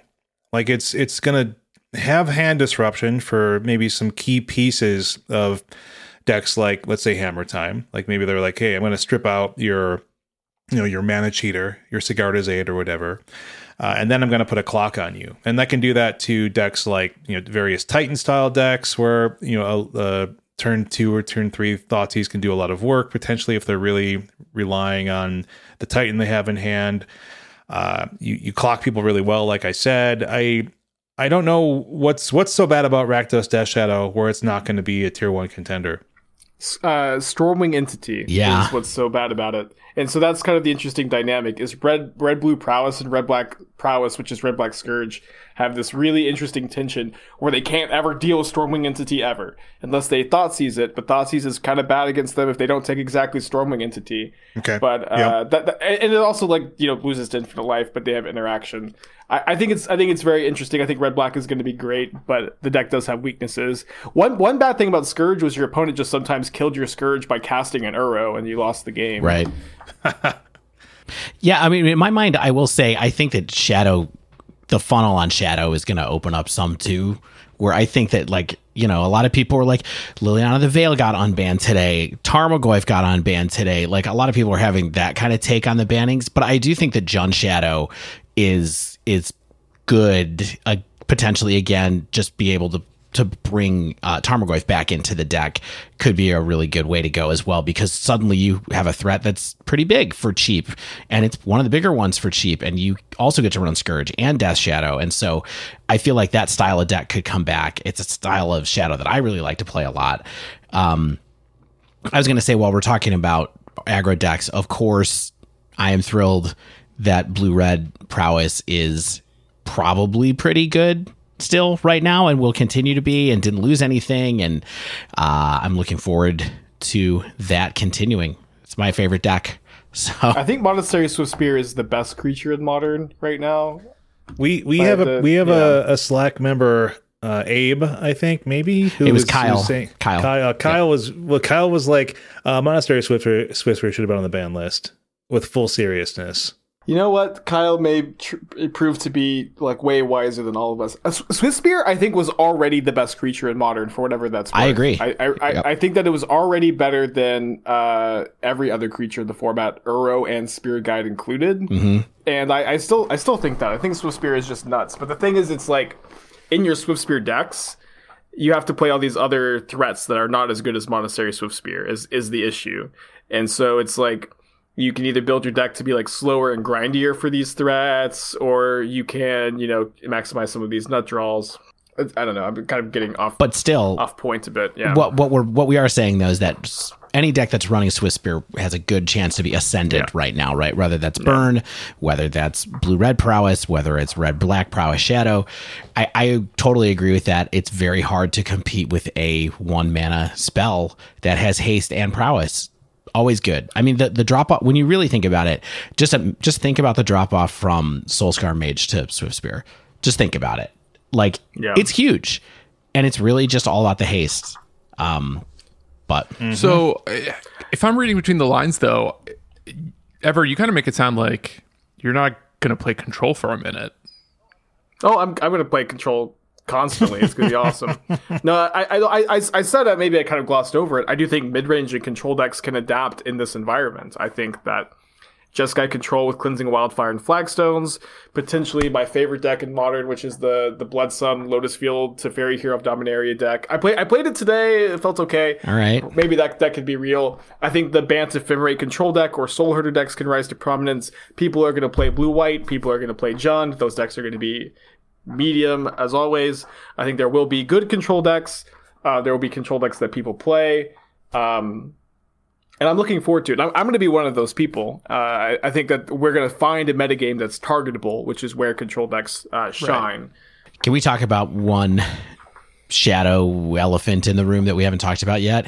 The big shadowy elephant? Yeah, the big green shadow, which is Primeval Titan. Like, what about Primeval Titan in this meta? Because I actually originally was kind of like, I feel like Titan has an up arrow next to it after this, even though it loses field. Yeah. It's weird because Titan got a big nerf in losing field, but I agree that I think Titan gets to go back to the Amulet Titan variants, and I think honestly the biggest thing that makes Titan good is the Mystic Sanctuary ban. I think it's very subtle, but I just always felt like if I had Mystic Sanctuary in my deck and Aether Gust, I had a good Titan matchup. Absolutely. Just putting Aether Gust back on top of Sanctuary was a really good way to beat them, and like just that interaction is what led to the Reclaimer Titan deck being built to beat up on that interaction. And I think that the Titan players are probably happy to sacrifice Field of the Dead for Sanctuary in order to make their Amulet Titan deck reasonable again. Yeah, and I feel like too, I mean, they're totally okay going on Valakut as the win con. You know, if you want to go that way instead of Amulet, you can still go that way, and you can play Scape Shift again, which I think could be decent in certain, depending on how the meta kind of turns out. I mean, if there's a bunch of like counterspell decks, it's harder to Scape Shift, but you know, I feel like there's a lot of power there still too. Yeah, there's a million different directions you can go. Part of me even thinks that Scape Shift, Titan Shift specifically, gets better because of Dryad as well. Like you don't have to. You can't run on mountains. Exactly, you don't have to fetch quite as carefully because all of your lands are hits for Valakut now. Yeah. Well, the problem is because of Dryad. Yeah. I don't know. Classic Titan Shift has got this weird tension where Dryad in play makes your deck great. And you really want to play Castle Garenbrig to cast your Primeval Titans, but then if your Dryad dies, obviously your deck can fall apart pretty easily, from what I can gather. But maybe I feel like there was like a little while ago where Titan Shift was making a bit of a resurgence, and I'm like, why is this deck being played? It's so much worse than the other Titan decks, and I just kept losing to it. So there might be something there. Yeah. Okay, so are there any unobvious losers, do you think? We haven't talked much about Adnaz.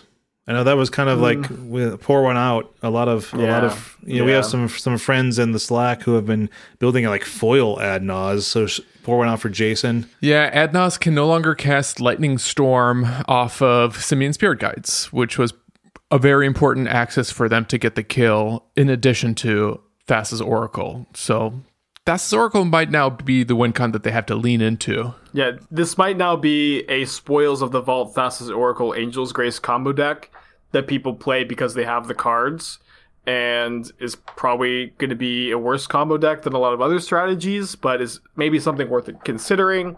And maybe you still play one copy of Ad Nauseam to Spoils of the Vault 4 when you have exactly Angel's Grace, but you don't have the other two pieces of your combo. Although that wouldn't be true if you have Spoils. Yeah, if you have Angel's Grace Spoils, you can Spoils for Ad Nauseam, draw your deck, and if you have enough mana, you can Thassa's Oracle. Yeah.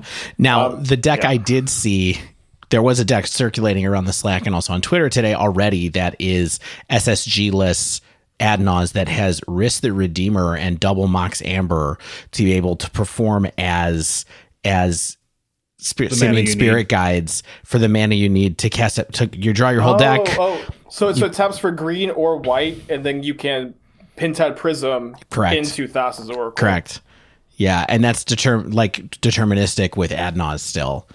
So I don't know if that's the package. I still think that those cards are good, guys. I'm not an Adnaz player, but like figuring out I feel like there's a way to make it work okay, but it might just be slower. Maybe. I agree. I think that is a very creative solution. I think that there are possibly other creative solutions out there to look for. I don't have them off the top of my head. Right. What do we think about for some of these other non-interactive combo decks, like Oops All Spells in Modern? That's the best one. That's the best one, I think. That one still very consistently kills on turn 3. Play a Mana Rock on turn 2, play a Balustrade Spy or Under City Informer on turn 3. Very, very consistently going to happen. The deck probably just plays more main deck interaction, like discard spells, and maybe a little more Mana Rocks. And is going to fold to Graveyard Hate, but then you can play Belchers in the sideboard. You can play Answers to Graveyard Hate. You have a lot of game against Graveyard Hate, and so I think that Oops All Spells is going to be the premier fast Glass Cannon combo deck. Belcher and Oops All Spells and Temple's Trickery all got much worse. I don't think that Oops All Spells got enough worse that it's I think it's going to reign supreme. How about Prison? How bad do we feel about Mono Red Prison? That deck has not been good in years. Yeah. And I don't think it's much worse without Spirit Guide. Yeah, much worse. But honestly, I really feel like that deck never had good matchups. Is how I felt about it for a long time. Do you think Cryptic Command can still see play in a world without Mystic Sanctuary? Yes, but it's worse. Yeah. It's still a playable card, I think, and Snapcaster Mage gets a bit better too. I saw you playing it today. Yeah, I think Snapcaster is good.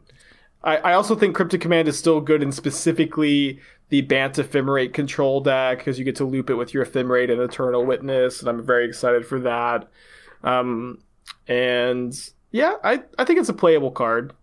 I think that Cryptic Command was unplayable during the Faithless Looting era, when your opponents were, just spewing a million power into play early, and then Cryptic Command was just 4-mana fog. Yeah. But that's not the format we live in anymore. You don't have like 4 or 5, decks that are just getting so much recursive value from the graveyard, and Cryptic lines up so poorly against them. I think Cryptic is still a reasonable card to be on.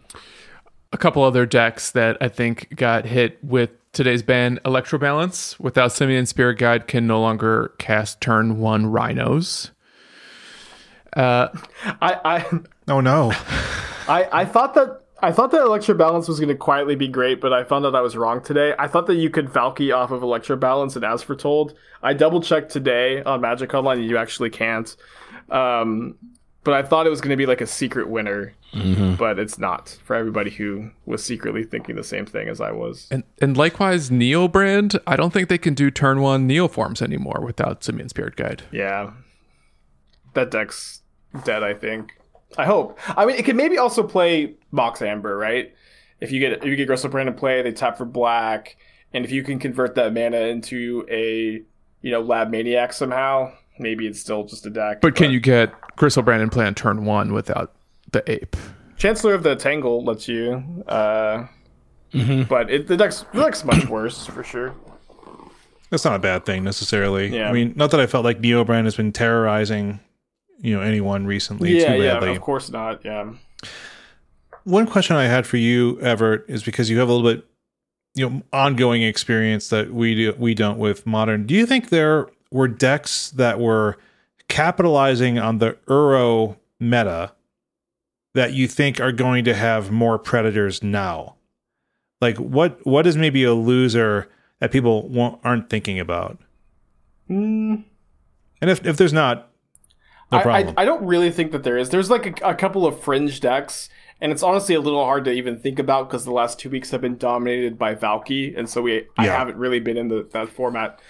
But there's like the red-black mid-range deck that was Jund dropping the green, playing Magmatic Channeler, main deck Blood Moons, and that deck was around to beat up on the Uro decks and also be kind of metagamed for like the low to the ground aggro decks. And so that deck is maybe still playable, but I think it's worse. The Jeskai Lotus Field deck that I really like and is, a little slow in the format, but that deck did beat up on Uro decks, and even though no card got banned from it, it did, I think, get worse because it's, the decks it was trying to prey on is no longer there, but that's just kind of like a fringe brew that I have and I like rather than a real deck in the metagame. Besides like the red-black mid-range deck, I think like the decks that were kind of preying on the Uro strategies were, blue-red prowess specifically, or like the mono-red prowess decks. Some Hammer Time players felt like they had good Uro matchups, and I think all of those decks are still going to be good. Sure. Yeah. Shall we move on to Historic and Pioneer so we can breeze through these in the time we have left? Yeah, let's do it. All right. Okay, Historic. Winners in Historic. I have a hard time with this because I think statistically, like I said, Sultai isn't really that great of a deck. But the main thing that Sultai was able to beat up on were slower control decks, interestingly, like Blue-White and Bant control. And I think that Blue-White is going to see a big uptick in play as like the controlling strategy du jour. But I'm not really sure how control decks in the card pool of Historic can't run, like, let's say Thoughtseize or the ultra efficient black removal that the other colors don't really get to touch on.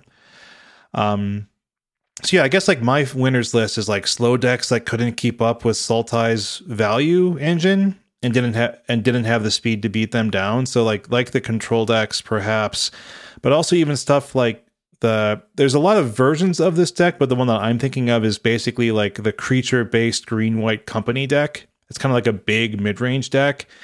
And that is something that's been giving Gruul aggro a big headache.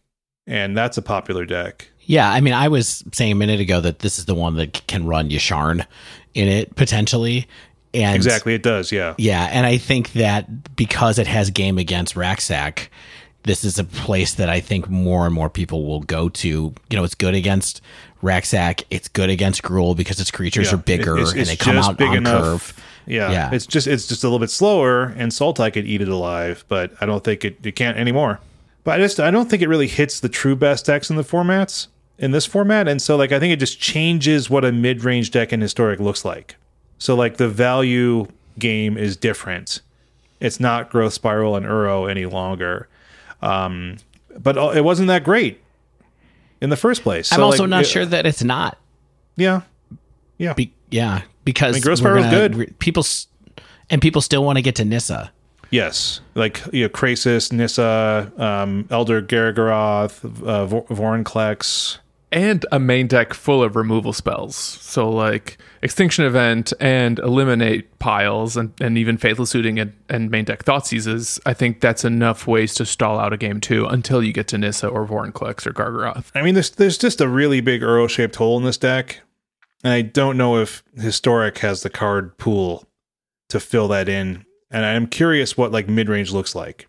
I hope that it's good. We have the Arcanist style strategy.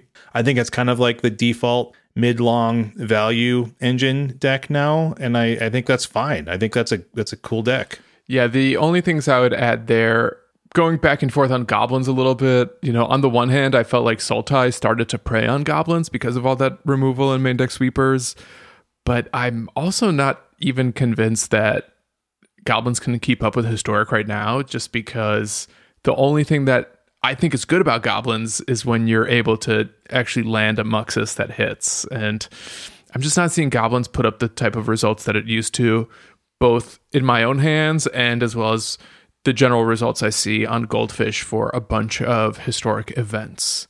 And then basically to echo Shane's point, like this green-white company deck, I play it a lot, especially when I'm on Arcanist. And maybe that's when I notice it the most, because what's the 1/1 white? The 1/1 white which card? 1 white spirit. Oh, Skyclave Apparition? Thank you. Yeah, Apparition just hoses the Arcanist deck so much because it answers Kroxa. It deals with all of the creatures really elegantly. So, yeah. Card is just super good. I mean, it's poised to become even more important in Modern, I think. And it's really good in Historic. It's going to become even more important in Historic as well. So, I mean, you pair that together with Luminarch Aspirant to get things bigger and Yasharn and like all that. I think that deck is really good. It's a deck that I've been putting off crafting for a long time, and I think now is the time for me to get it, even though I have Raksak, because I'd like to have some game against Raksak on Arena. So I think the real issue is how prevalent will control decks be, because I still don't think that this deck can put a clock down that's fast enough to deal with wraths and removal spells and bounce spells and counter spells, because just the speed at which that deck operates just a little bit slower than the most aggressive decks. So you know what that usually means. You're going to lose. You think Company's too slow for control? Oh yeah, I think Green White Company is likely too slow for control. If control's good enough to win, Company's just a big counter target. So I don't know what looking at the bottom 6 cards of your library is going to help you do against control decks. Explain the joke. Why are we looking at the bottom? Oh, because they run Coco. Because they run Cage. Because Coco always whiffs. Yeah. No, I'm just saying Coco Oh yeah. whiffs. Oh yeah, because you put them back on the bottom. Yep. Yeah. Oh god, it sure does. This joke didn't land. It's fine. It's still good. A for effort. Yeah. The A in Aspiring Spike. We're all about jokes that don't land here, so it's all good. Yeah, I'm hopeful. I mean, like the real thing is, I think we have to wait and see on Historic what's going to happen there. I think the format's still pretty good. I think it's pretty top heavy, but I'm hopeful that more will happen with it. No one cares about the decks that me just loving a deck, but I don't think this affects auras one way or the other, honestly. So it's just kind of like it's probably still the same deck it was right now. I think Auras is good against control for whatever that's worth. And so if control decks somehow are able to beat the sacrifice decks and this green, white, and Gruul deck, and like maybe sideboard for goblins, maybe like main deck a bunch of Tails in for goblins, maybe Auras is in a good spot.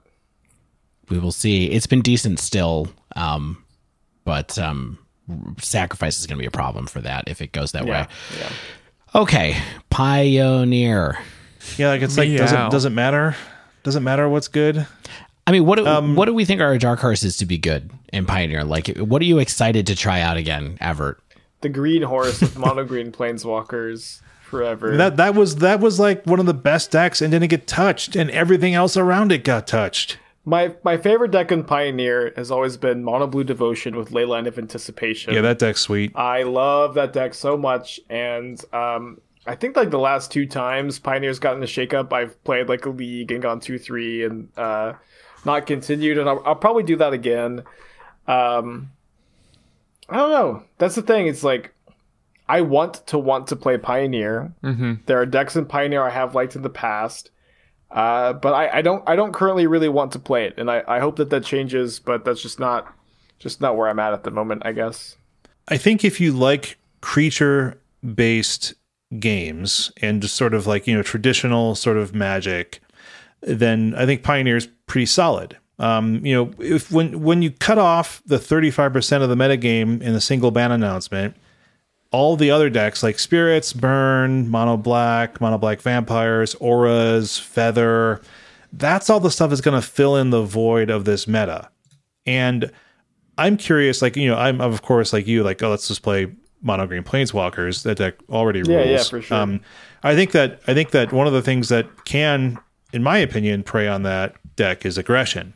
And so we have a bunch of aggressive decks ready to come in and try to stomp on Planeswalkers before Planeswalkers can get set up. So you should play Elder Gargaroth in your main deck if you're worried about an aggressive metagame as your Planeswalkers. When that card resolves, it's just like any creature deck is just like, well, poop. Yeah. What do I do now?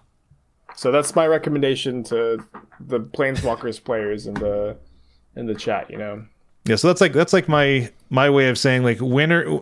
I think the loser is ultimately might be Planeswalkers because it's going to have a target on its back, and like winners is like everything else because everything else is just going to sort of fill in the gaps. I will say, as far as everything else goes, Feather has been getting some reasonable results lately in the Pioneer challenges, and so it's a deck that has Swift Spear in it. It's the type of deck I like to play, and yeah, that deck is cool. I think it's good, and cool. I think that there's a chance that it'll get better without Uro being around anymore to mess with it and all the other cards. So I think there's a chance that could come back. And then other than that, like I said earlier, I would really love to see some kind of red mid-rangey deck come back. I don't know if it's going to happen, but something of the chunky variety. Yeah, I always like Spirits in this format too. I think the Spirits deck is very close to the same cards that are in Modern, or at least cards that are so close to being the same that it's good. I mean, obviously it doesn't have Aether Vial, stuff like that, but I think Spirits is always positioned to be like right there in Pioneer, so I could see that happening as well. Maybe a Goldspan Dragon is better than Glorybringer, and can, if you want to play a red aggressive deck, maybe play Goldspan Dragon, the one that attacks and makes these guys tokens. Are not believing in that card, and I had that on our spoiler episode, Everett. Oh, that card is Nissa and Safari, Hero of Dominaria. The more I think about it, it's just the 3-mana. You just have to have something to do with that mana. Yeah. I mean, same thing for Nissa and Safari. You got to have something to do with the mana, but when you do, it's great. When your 5-drop costs 3, it's just those are the best 5-drops ever printed. So I do believe in the card, and it can also be a 1-drop, right? If somehow you have a 4-mana instant and your opponent targets your Goldspan Dragon with removal spell, and you have Commit to Memory or Cryptic Command, that's not necessarily true because they'll kill it before you attack with it, unless they kill it on their turn with a sorcery speed removal spell. They're just like a lot of upside. Stan, you looked like I was attacking you there for a minute, but you did not look like Goldspan Dragon. Am I right? Well, maybe not in the spoilers, but then when LFC's is it control deck and standard popped off. I crafted the gold spans in Arena because I had the rest of the deck and had a ball with that for a few weeks. Oh, there you go. So now I kind of like it. Okay. Goldspan plus negate feels really cool. Yes. Like just crazy cool. Stan, I felt that you have always been the person who's dabbled in Pioneer next to me. What are you thinking about Pioneer, though, before we close this section out? This is going to be the Stanislav parody account hour, but I think Ensol is back. Just because one of the problems Another aggressive deck. Exactly. With 5/5 with indestructibles, really good. You have some main deck interaction, and so I did a few Pioneer FNMs with the Dive Down Nation, and the worst deck that I would always face off was just anything with Uro, because Uro would stall that, and it would make it really hard for you to close after a really explosive start. So I think without Uro, if there's nothing else in the format that can like stall the board by gaining that much life, I think Ensol could be at the top of tier 2. And Note Safari is a big deal too, since like they can just bounce your Darksteel Citadel. That's also true. And then the last thing I'll point out is Pioneer is like the only format that I have not noticed elves adopt new cards from Kaldheim. And we're even seeing elves in Modern. The Modern Champs had an elves deck in the top 32. Oh yeah, Elves is good. I don't think we talked about that at all, but I've been playing it a little bit off stream and having fun. Elves is just a playable deck, I think, with Warmaster, or is it Warcaller? Warmaster. Elvish Warmaster, Warmaster. and then Realm Walker. Realm Walker is the truth. Realm Walker just like snowballs like crazy. I think Pioneer is missing some of the mana engines that we have in Modern. Yeah. No Arch Druid or Heritage Druid is like a big loss. Yeah, I wonder if Marwyn the Nurturer can like maybe help fill that gap. But my point is basically in Pioneer, I just think a turn 2 Steel Age champion deck that has Warmaster that can eventually then flood the board with a bunch of tokens and then pump them without having to play like end race Forerunners could be a shell for elves in this format. I also noticed the last Pioneer League had a mono blue deck that costs all of 3 tickets that trophied. What? The only card in it that costs a ticket is basically the Aether Gust in the sideboard. Wow. What was in this deck? Was it like Tempest Djinn style mono blue kind of stuff? Tempest Djinn, Sea-Dash, Octopus, Spectral Sailor. It was just the historic-y kind of deck. That's great. I have been playing that deck in Historic lately still and having fun with it. Same. Yeah. So frustrating to face down sometimes. Yeah, when they have a good hand, you just can't do anything. They have counter spells every turn. They're drawing like 3 cards a turn. I just can't believe there's a counter spell that's legitimate because it has a pirate tax. Yeah, pirate beak. Pirate leak. So we've gone through the formats. We got our winners and losers. Here's what I would like to ask. We were going to do this as a wind down before, but I don't want to put in a break here. What do you guys think about the fact that a lot of the decks that we just rattled off were our favorite decks? Like we see possibilities for our favorite decks right now. Mm-hmm. It just feels like that's some bias, or do you just think it's kind of like, wow, we see a lot of possibilities in all these formats right now because of what just happened? What do you think? Probably a little bit of column A, a little bit of column B. You know, you start to like a deck because at some point it's good, you know. I think it's pretty rare to ever like a deck because it's you never win a game with it.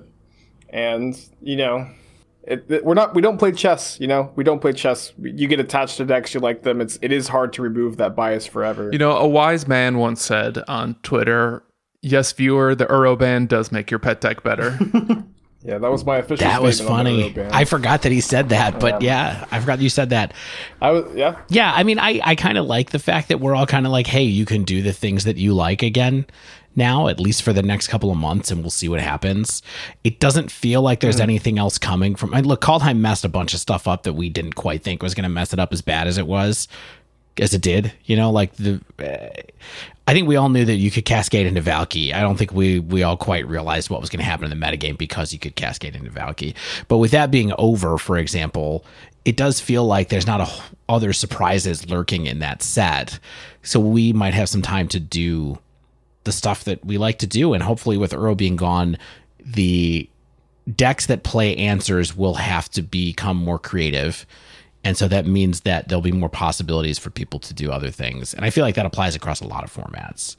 I've always thought it was good when mid-range and control decks can choose to beat anything, but not everything.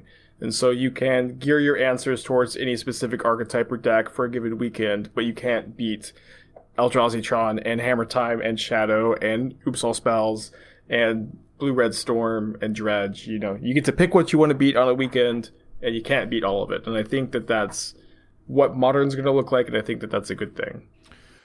So the reason we had this episode is because of a big, massive shakeup in all of our favorite formats. But I feel like we need to just take a minute to kind of talk about why this keeps happening. Yeah. Because we're both getting a little callous to bans, but also just yearning for them every 3 months, it feels like. It's kind of brutal. It's I wonder how long that it's going to go on without actually losing the casual spike. You know what I mean? I think the casual spike is perhaps at most risk here, right? In terms of losing interest in Magic. One, because their incomes or their livelihoods or their entire social circle, you know, not that every competitive player is like that, but I think a lot of competitive players, a lot is wrapped up in being a competitive player. And the casual spike, I think, is someone who likes being able to maybe spend some cash, build a collection, play a few different decks, maybe get good at, you know, really good at one deck or foil out their deck. And all of a sudden Simian Spirit Guide is printed and you lose your all of your foil ad nauseum.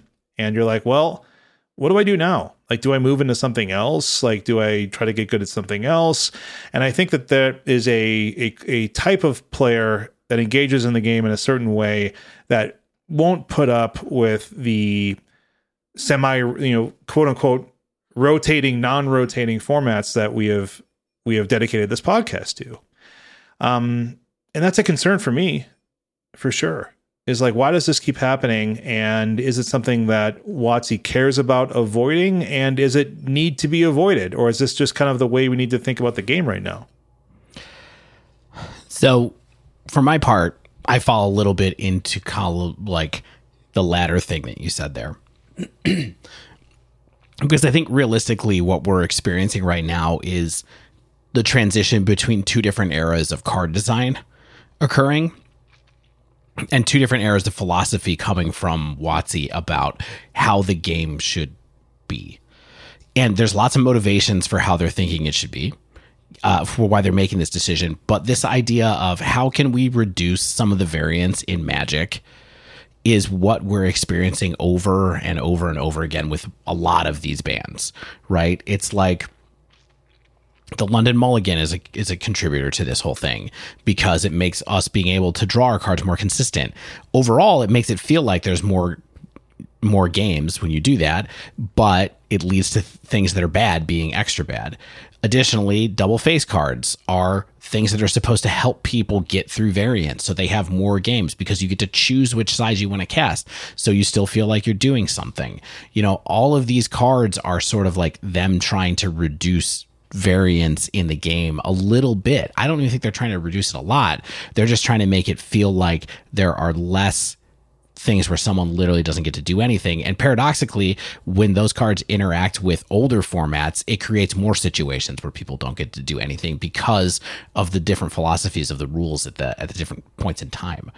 And I think it's going to keep happening for a bit, especially when you look at Modern.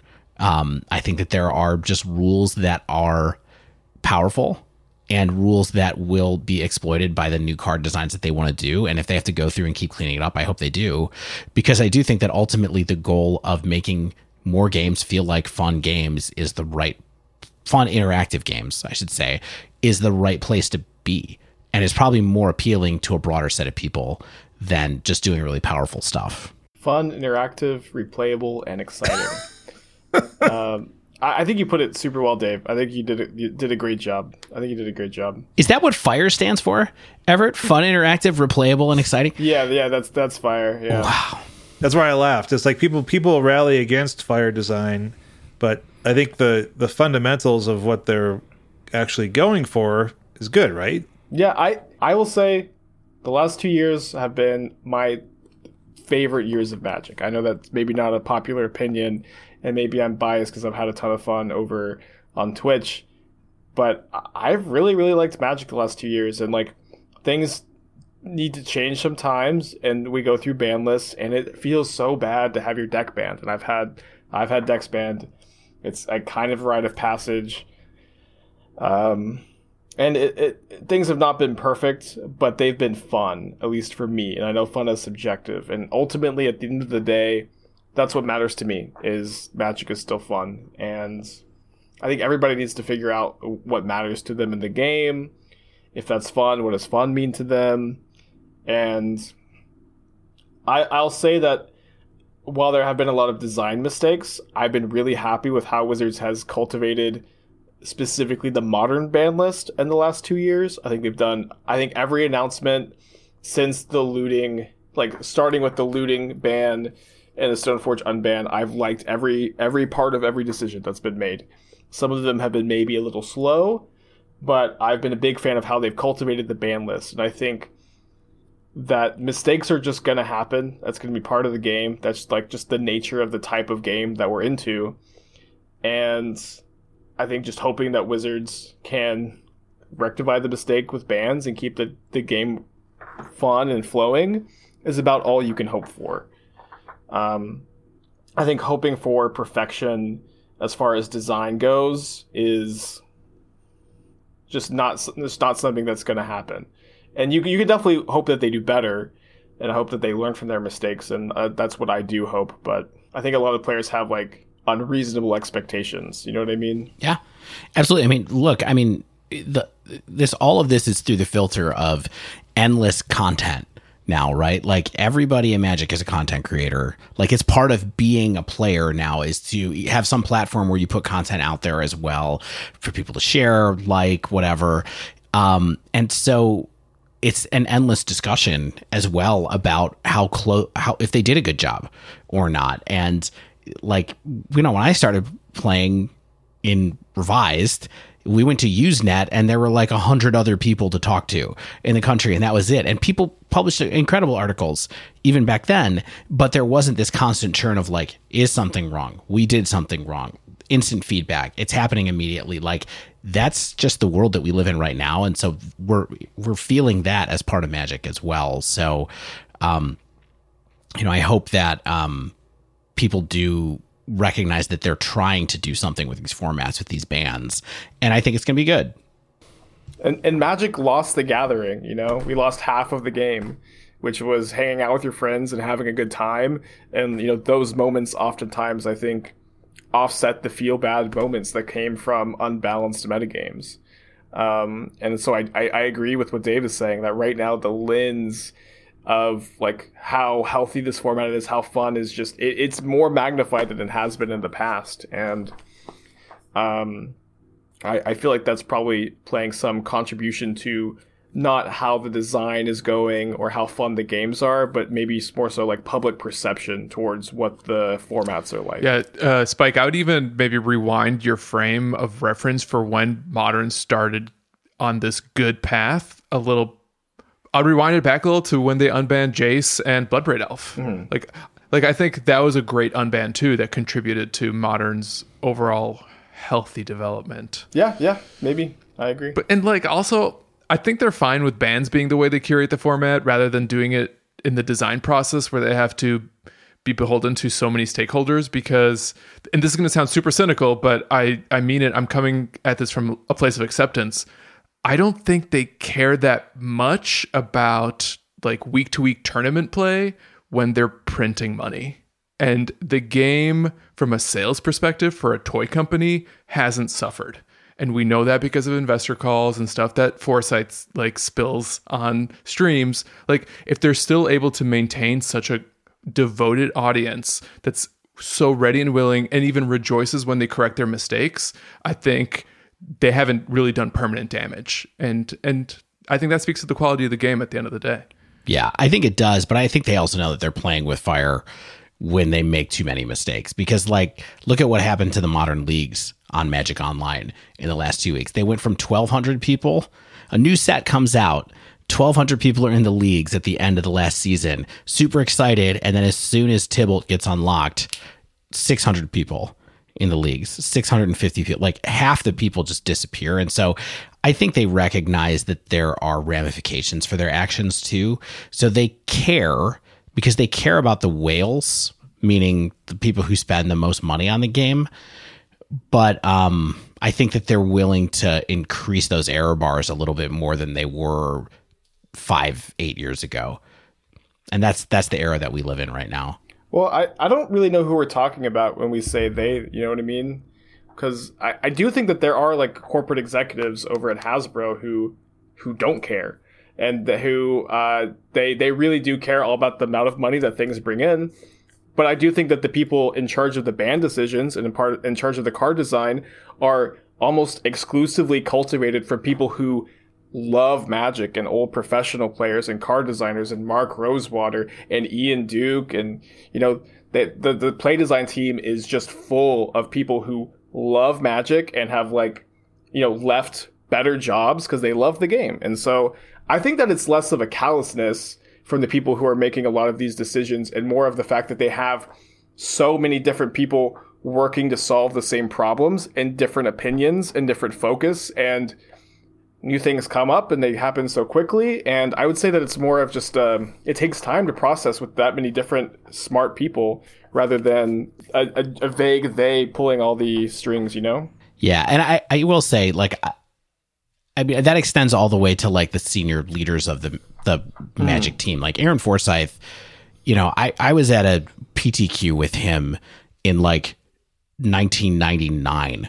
You know what I mean? Like before he went to Wizards, and it was like he and Randy Buehler and Eric Lauer were at a table like Rochester drafting after the whole thing, like before any of them ended up at WotC. Like these are people who care, even though Aaron is tough on Twitter. Like, you know what I mean? Like, and then the funny thing with me about the suits at Hasbro, like, I don't know how much of it, maybe we're going to cut some of this from the podcast, but like the suits, I don't think understand, like the people who are really behind the money part of Hasbro's goals, they probably don't understand Magic enough to understand the impact that these decisions are having, like gameplay wise, either way. Like, so what they want to know is that people are making more money off of it, and like that's kind of their job. So it's like Aaron and Eric's, like those folks' responsibility to like protect the game, and they have for a long time. They've been there for a long time. So Dave, this sounds like someone with creative experience inside a larger organization. Speaking from experience, I mean, you know how it works. Yeah, I think a lot of like in my opinion, most of like the mismanaging as far as Magic goes comes from these executive decisions that like honestly seem clearly made by people who don't care about the game, like the decision to cut GP coverage, the decision to like got the Pro Tour purse, the decision to restructure the Pro Tour, I think was made honestly just like arbitrarily by the new president of the Magic the Gathering. I can't remember his name, but I really do think like those have been, in my opinion, the decisions to be the most critical of by Wizards of the Coast, that have felt the most detached from the player base and detached from the game. But I personally don't feel like the card design and ban decisions have felt that way to me for a long time. But that's just my take. Everybody's got their own opinion. And we are so grateful that you were here to provide your takes tonight, Everett. I'm happy to be here. I'm happy to be here. On episode 112, an episode many said we would never get to. Yeah, 100. They were like 112, not a chance. Those guys. 111 tops. Okay, that wraps up this week's show. Everett, thanks again. Everett, where can people find you, though? They can't. I'm currently unavailable. No plug this time. Twitch.tv/Aspiringspike. Hold my calls. I'm happy to be on here. I love you guys. Give me a good thing to do on my weeknights when it's snowing in Texas. Listeners, people of the earth, if you haven't yet, make sure you subscribe to our podcast so you get the latest episodes as soon as they come out. Sometimes Everett's on them. Sometimes we have other guests and bonus episodes. Bare minimum, you get Stan, Dave, and Shane, 3 best friends from the Midwest. Known each other their whole lives. And we'll stick together till the end. Or at least episode 113. Also, if you use Apple Podcasts, please leave us a rating and review. If you'd like to submit a question to the podcast, pick our brain the suits at Hasbro. You can find us on Twitter at The Dive Down, all one word. You can even email us, thedivedown@gmail.com. You can support the show over on Patreon at patreon.com/thedivedown. You can also support the show with a Mana Trader subscription. If you sign up for Mana Traders using promo code TheDiveDown, all one word, you'll get 15% off your first 3 months of renting Magic Online cards. The one other way to support the show, except just sending us cash directly in an envelope, is by downloading the Untapped Arena Tracker for free over at untapped.thedivedown.com. As always, special thanks to the bands Nowhere and Spaceblood for letting us use their music. And until next week, get out there and be a spy!